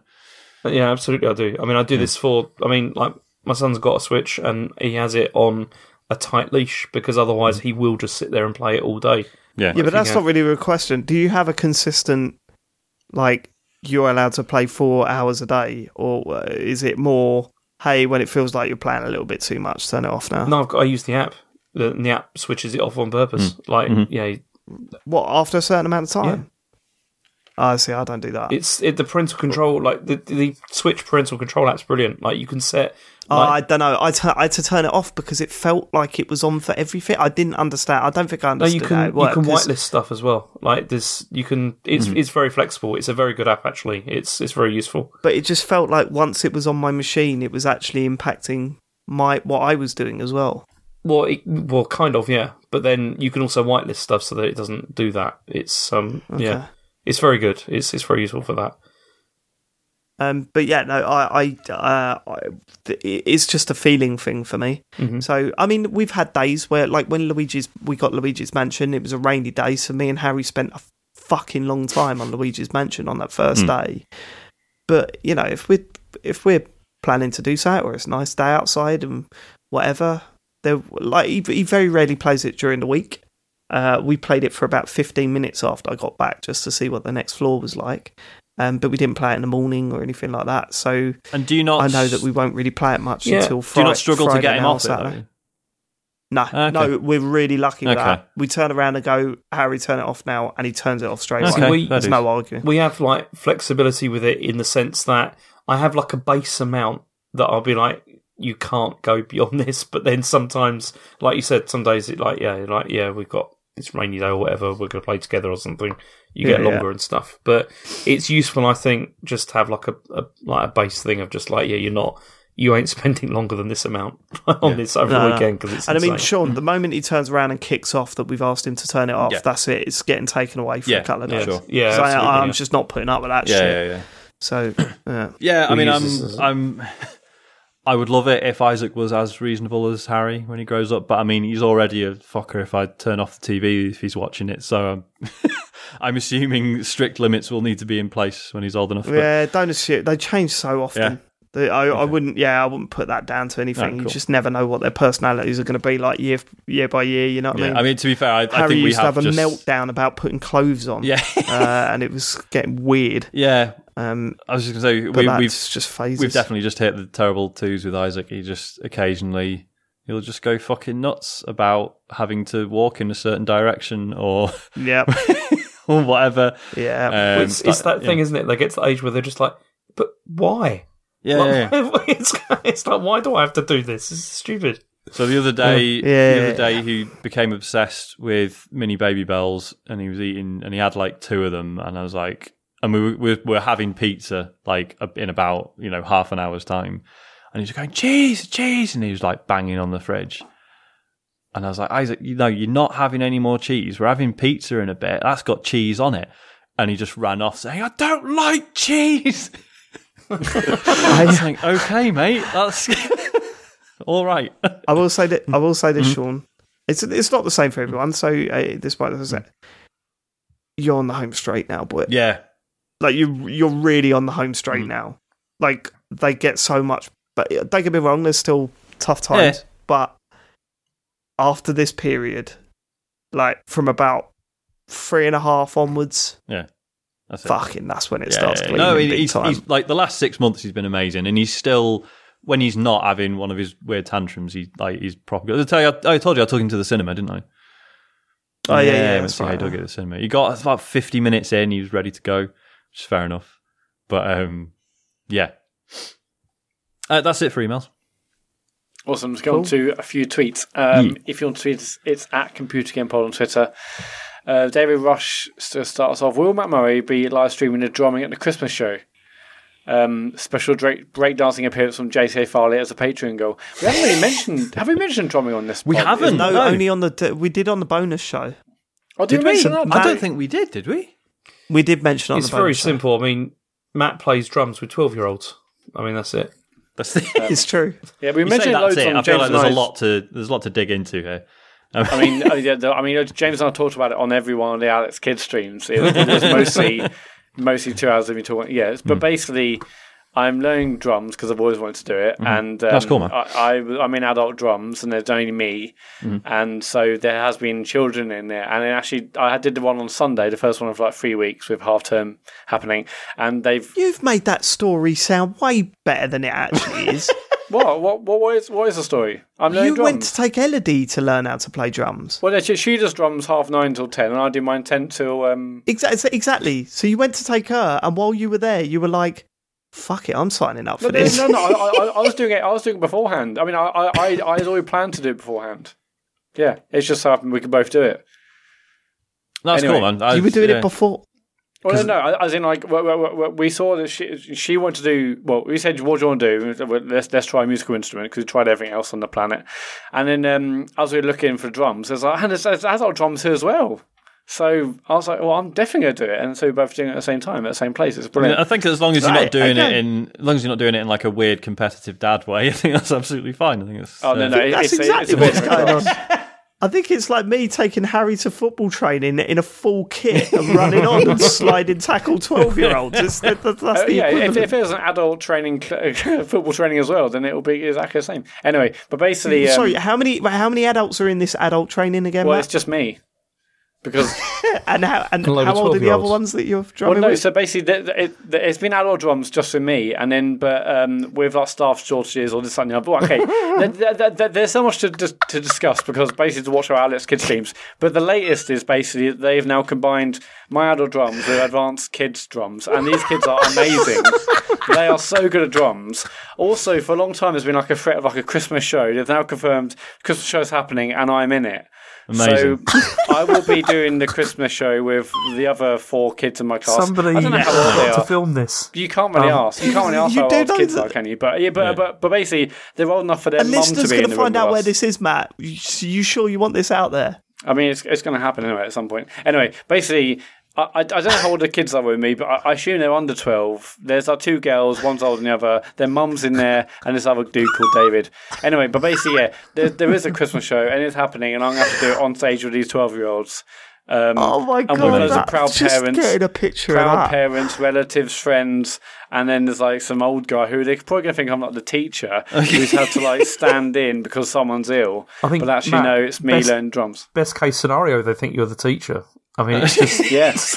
Yeah, exactly. Yeah, I mean, yeah, but what if Matt's a beginner drummer? They're going to think, well, this one's teaching our kid. I know. I'm shitting it because these kids are so good. I mean, I can. I can't quite keep up with them. They're great. Yeah. I just see you up there with loads of 12-year-olds, just you in the middle, right? Just like with a bigger drum kit, right? Yeah. And then a projector behind you with Asda's CCTV footage on loop. Just watching you trying to buy a game early. I'm seeing it all, mate. I can't wait. I'm on their wavelength, aren't I? Yeah, so no, that's happening. We need to get that CCTV footage for our next live show, don't we? Oh my god! I don't think it'd be that exciting. Just man and the drummer stuff. Can we get drums on the show on Alex Dodge? I love that because I need more practice. Anyway, so that's going to happen in like a month's time or something, and I'm a bit worried now. But because there's Track all like them down, people. Huh? Turn up, buy tickets, get going. Let's go. Anyway, TCGS. So no, I'm not live streaming. I'm obviously going to get Jill, like any proud parent, to record it on video. Oh, amazing! With if she can, if she's not that embarrassed, if she's not that embarrassed, she'll actually turn up. And Elodie's not going to be on stage with you. No, they haven't talked to like the little ones about a Christmas show, but that's not to say it's not happening. This is just for the big boys. It's like and girls. It'd be so funny. And girls, James, you monster. If afterwards you're like, Jill, why have you spent so long filming our daughter? I was up there and film me. Keep the camera on me. Yeah, really hard. I hope it's not. You won't be a clash because obviously there's like here's little sticks and here's a big boy drum and big girl drums. Anyway, it's not been live streamed. So many people on Instagram message me saying, "Where can I get tickets? Where is this? I'm going. Are you live streaming this? This is a Patreon goal." It's like no. Like my mother-in-law messaged me on Instagram saying, "Can we come see you?" I was like, "Absolutely not. Absolutely not. It's not happening. Forget it." Anyway, fucking hell, man. That just sounds too good. MD Krabuffs follows up with saying, next EGX, the TCGS Duo drum break, formerly known as Interface, takes to the stage. But what act would Sean and Dave have to do to beat them in their now annual TCGS Got Talent competition? I mean, I'll just do some topless Beat Saber. It's fine. Did I tell you we went to Blackpool the other week, and because I didn't realise there's a Beat Saber arcade. Is there? Yeah, and I mean, it's basically just the game with just the Cyanoculus Rift attached to it, and there's like a big sort of vertical screen. And I kept just looking at it, and it was like, will you fucking stop it? You're not going on it. Just do it now and just get them done with. Because it was popular enough, but obviously everyone was just doing it on like easy and just being like swipe, just really slow. And I was like, mate, in my head, it's boring as hell. In my head, I would turn up and like humiliate everyone, but of course the only person I'd be humiliating would be myself because don't look good. I'm pretty good at flipping beer mats. Oh yeah, I'm pretty good at that one. Have I done that in front of you before? Yeah, I've seen you do that. It's not bad. I could do it two-handed, like do both at the same time. I could do big stacks of them, and I haven't tried it for ages. But because this all come from me working in a pub for 2 years, that was a very, very quiet pub, having nothing to do. I've done 5Ps before, flip 5Ps like beer mats. Amazing, because you can flip them and catch them. So that's my talent. So Sean's doing Beat Saber with you flicking 5Ps in front of him. That's hell of a show, that. Yeah, it really is. It's pretty good. And then in the background, with James breakdancing, I assume, in front of me. Yeah, of course. If you can get a good rhythm, this is a fucking incredible show. It's going to be amazing. Yeah. Anyway, MD Krabuffs carries on. What should happen when you look in the mirror and say Mr. Boomstick 3 times? I think James should appear behind you. Someone tuts behind you. Someone goes, oh. Someone does that behind you in your ear. I hear someone tutting. Yeah. Jesus. I'll do it. What's the point? It's rubbish. It's rubbish. In the beginning. It's rubbish. No, it's like you can just hear. Okay, last one, please. Last one. Next one, Matt. Chod UK. Which games that you've already finished would you love to go back and play through again, but simply don't have the time? Oh God, Red Dead Redemption 2 is at the top of that list. I started a second playthrough. I got to chapter 3, I think. And I didn't want to stop, but then something came along that I had to play for the show, so I stopped. But yeah, no, if I had the time, I'd play through that again, fucking without a shadow of a doubt. Jesus, that game. Oh, so good. I think it was funny the amount of stuff that I picked up on at the start of that game, going back to it, knowing the story. I bet, yeah. It's crazy. I think mine's probably Fire Emblem Three Houses because I had to trade it in to stop myself doing a second and probably third playthrough because it was just taking all my free time.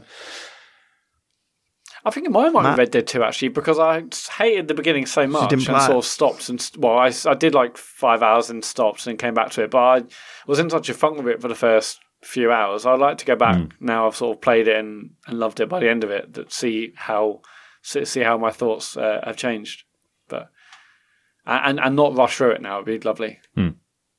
Yeah, know the characters, not realise that it's not a last gen game. All sorts, yeah. Well, I mean, the mission structure is.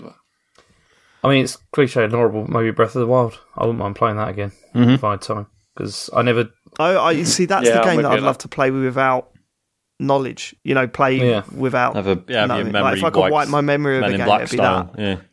So I've still got the DLC for that to play, but I've never got round to it really. I didn't. The DLC was so unappealing. Yeah, I hated it. I never did the second one that they released because apparently you really need the fully upgraded Master Sword and the whatever they call it, Trials of the Sword, whatever it was. I absolutely hated it. So there you go. That was the combat heavy shit, wasn't it? Yeah, and it was like working your way through a series of like challenge rooms, basically, but like there was only like a checkpoint every 5 rooms or whatever, and it was so easy to get killed. I just thought it was miserable. Yeah, I love that game so much, but I just never looked into DLC, nor really been mega interested. I guess I wouldn't bother. I heard okay things, but it wasn't like you've got to play this, which is a bit weird. Yeah. Andy Godwin at Big Cop Man on Twitter. What's your game shame? Having bought a copy of Final Fantasy, 14 on every platform 7. possible since its release. Is that 7? Okay, cool. Final Fantasy, I hate renewals. Final Fantasy 7 on every platform since its release and still not actually finished it yet. Have started that game so many times. I mean, mine is Skyrim, definitely. I don't know. I can't think of anything that I've bought multiple times and never finished it. I can think of I really should have played Majora's Mask. Yeah, I never played Ocarina of Time, mate. So, wow, you still never played shit. it? I tried to. I don't know. Must have been about 5-6 years ago, and just I don't know. Yeah, couldn't get into it. Just waiting for the Switch 2 remake. Yeah, mate. Yeah, James? Probably FIFA. What was it? FIFA 18 or FIFA 17 that I bought multiple times. I mean, that was a shame. Yeah. That was weird, man. That was like real sort of James is in trouble. Yeah, I don't know what was going on there. Every time I spoke to you, it was like, that's it now. I've got the Switch version. I'm done. I'm never buying it again. All right, cool. Wait, have you bought it again, James? Yeah, I have actually. What? Yeah, I get it. Hell, that went on until May. Like, Matt, I've done a thing. So, have you bought an Apple Watch or I bought FIFA again? So, what? This morning you said you just sold one. Good times. I mean, I guarantee it's happened since, but he's just not telling us now. It genuinely hasn't, because the Switch one is not very Genuinely good now. Don't believe you. Genuinely don't believe you. Right, last set of questions. Quick fire or whatever. It's one per person. Nick G at ProdCharger on Twitter. Farley, are you ever worried that being critical of China on the internet may cause issues with Beijing? Yes, and Chen asks me not to post things quite regularly. So there you go. Matt, why do you think you haven't been invited on Cane and Rinse yet? I mean, what makes you think I haven't been invited on Cane and Rinse? I mean, what game were you invited on? I haven't been invited on Cane and Rinse. But, I didn't think so. I mean, because I'm not knowledgeable about any games. I've been invited on Sound of Play, but I'll be rubbish, so no. Sean, do you have the power to apply a flat... I've not been invited on Sound of Play. How has that happened? Well, let's not get a bit... I don't know. Sean Bell, you have the power to apply a flat cap to any character in video games. Who gets it? Gordon Freeman in Half-Life, because you never actually see him, so you just be playing the game, but you just see the little edge of the cap at the top of the screen at all times. I like it. Yeah. My first suggestion for that would be Kratos. That'd be good. He'd suit just a flat to see. Cap. That'd be good. Yeah. Do you mean modern Kratos or the original? Like from the early games? Oh, either way. I'm thinking modern. Modern one, yeah. Modern Kratos with an amazing flat cap. And a tweed jacket. Oh yeah, love that. Why not? Really big one. Yeah. Dave, are you retail outlets only, or could you design my kitchen extension? I specialise in I specialise in storage facilities, not so much retail, but I can do retail. Residential, I'd be useless at. I think.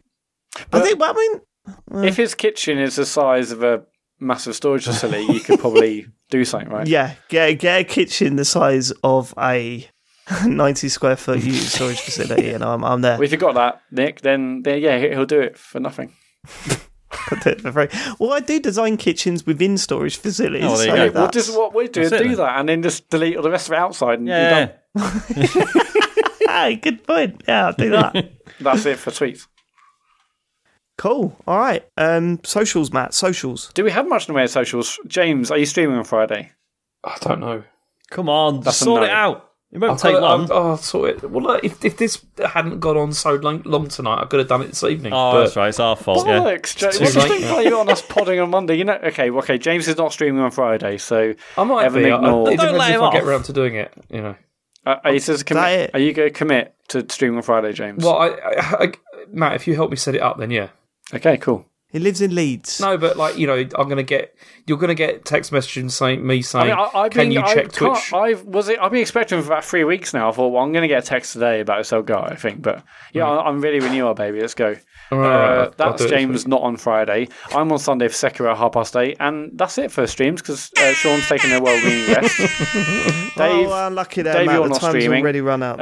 If you've got Amazon Prime, you've also got Twitch Prime. We really appreciate those free subscriptions you get every month, and we'd love it if you came to our channel and gave us your free subscription. We're on Patreon, patreon.com/TCGS. There's a number of different... I mean, you're laughing, but would you rather I just didn't mention any of this? Yeah, stop messing with the money, Dave. It's just the relentlessness. It's brilliant. I don't know. James, should I not mention Patreon? Or it's what? fine, go on. Are you not bothered? He's done this little rap quite a few times recently. Should I just not mention it? Just go mention it. Let's mention it. Go. No, I've done everything. If people want to find us, they can find us, I guess. How about that, James? In real life. I'll try and stream this week. I don't know what I'm going to stream. The next major stream that I'm doing is Shenmue 3. Will it possibly be Rocket League, Dave? Well, I was wondering if you wanted to join me for some Rocket League. I need to play that one day. I don't remember the last time I played it. It was ages ago. Well, maybe we should do that at some point. Just have it. But I think it should be from your point of view rather than mine. Yeah. People should see you rather than me. And just hear me getting angry at you as you miss another ball that will definitely and it rolls into the back of the net. Because the only problem is streaming from the Xbox is a fucking pile of wank, and that's where I do most of my gaming. Well, James has got an Elgato now. It's fine. He has. Although I don't have Rocket League on Xbox, I've only got it on PS4. No. I can play Rocket League on PS4. That's where we all start. I think.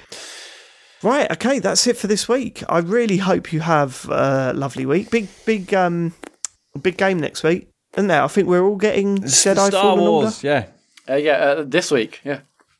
This week, I really apologise to people that are not into Star Wars. I was there this time last year, so I know that this is probably going to be extremely infuriating for you next week. But if you can get on board, anyone can. Fuck them.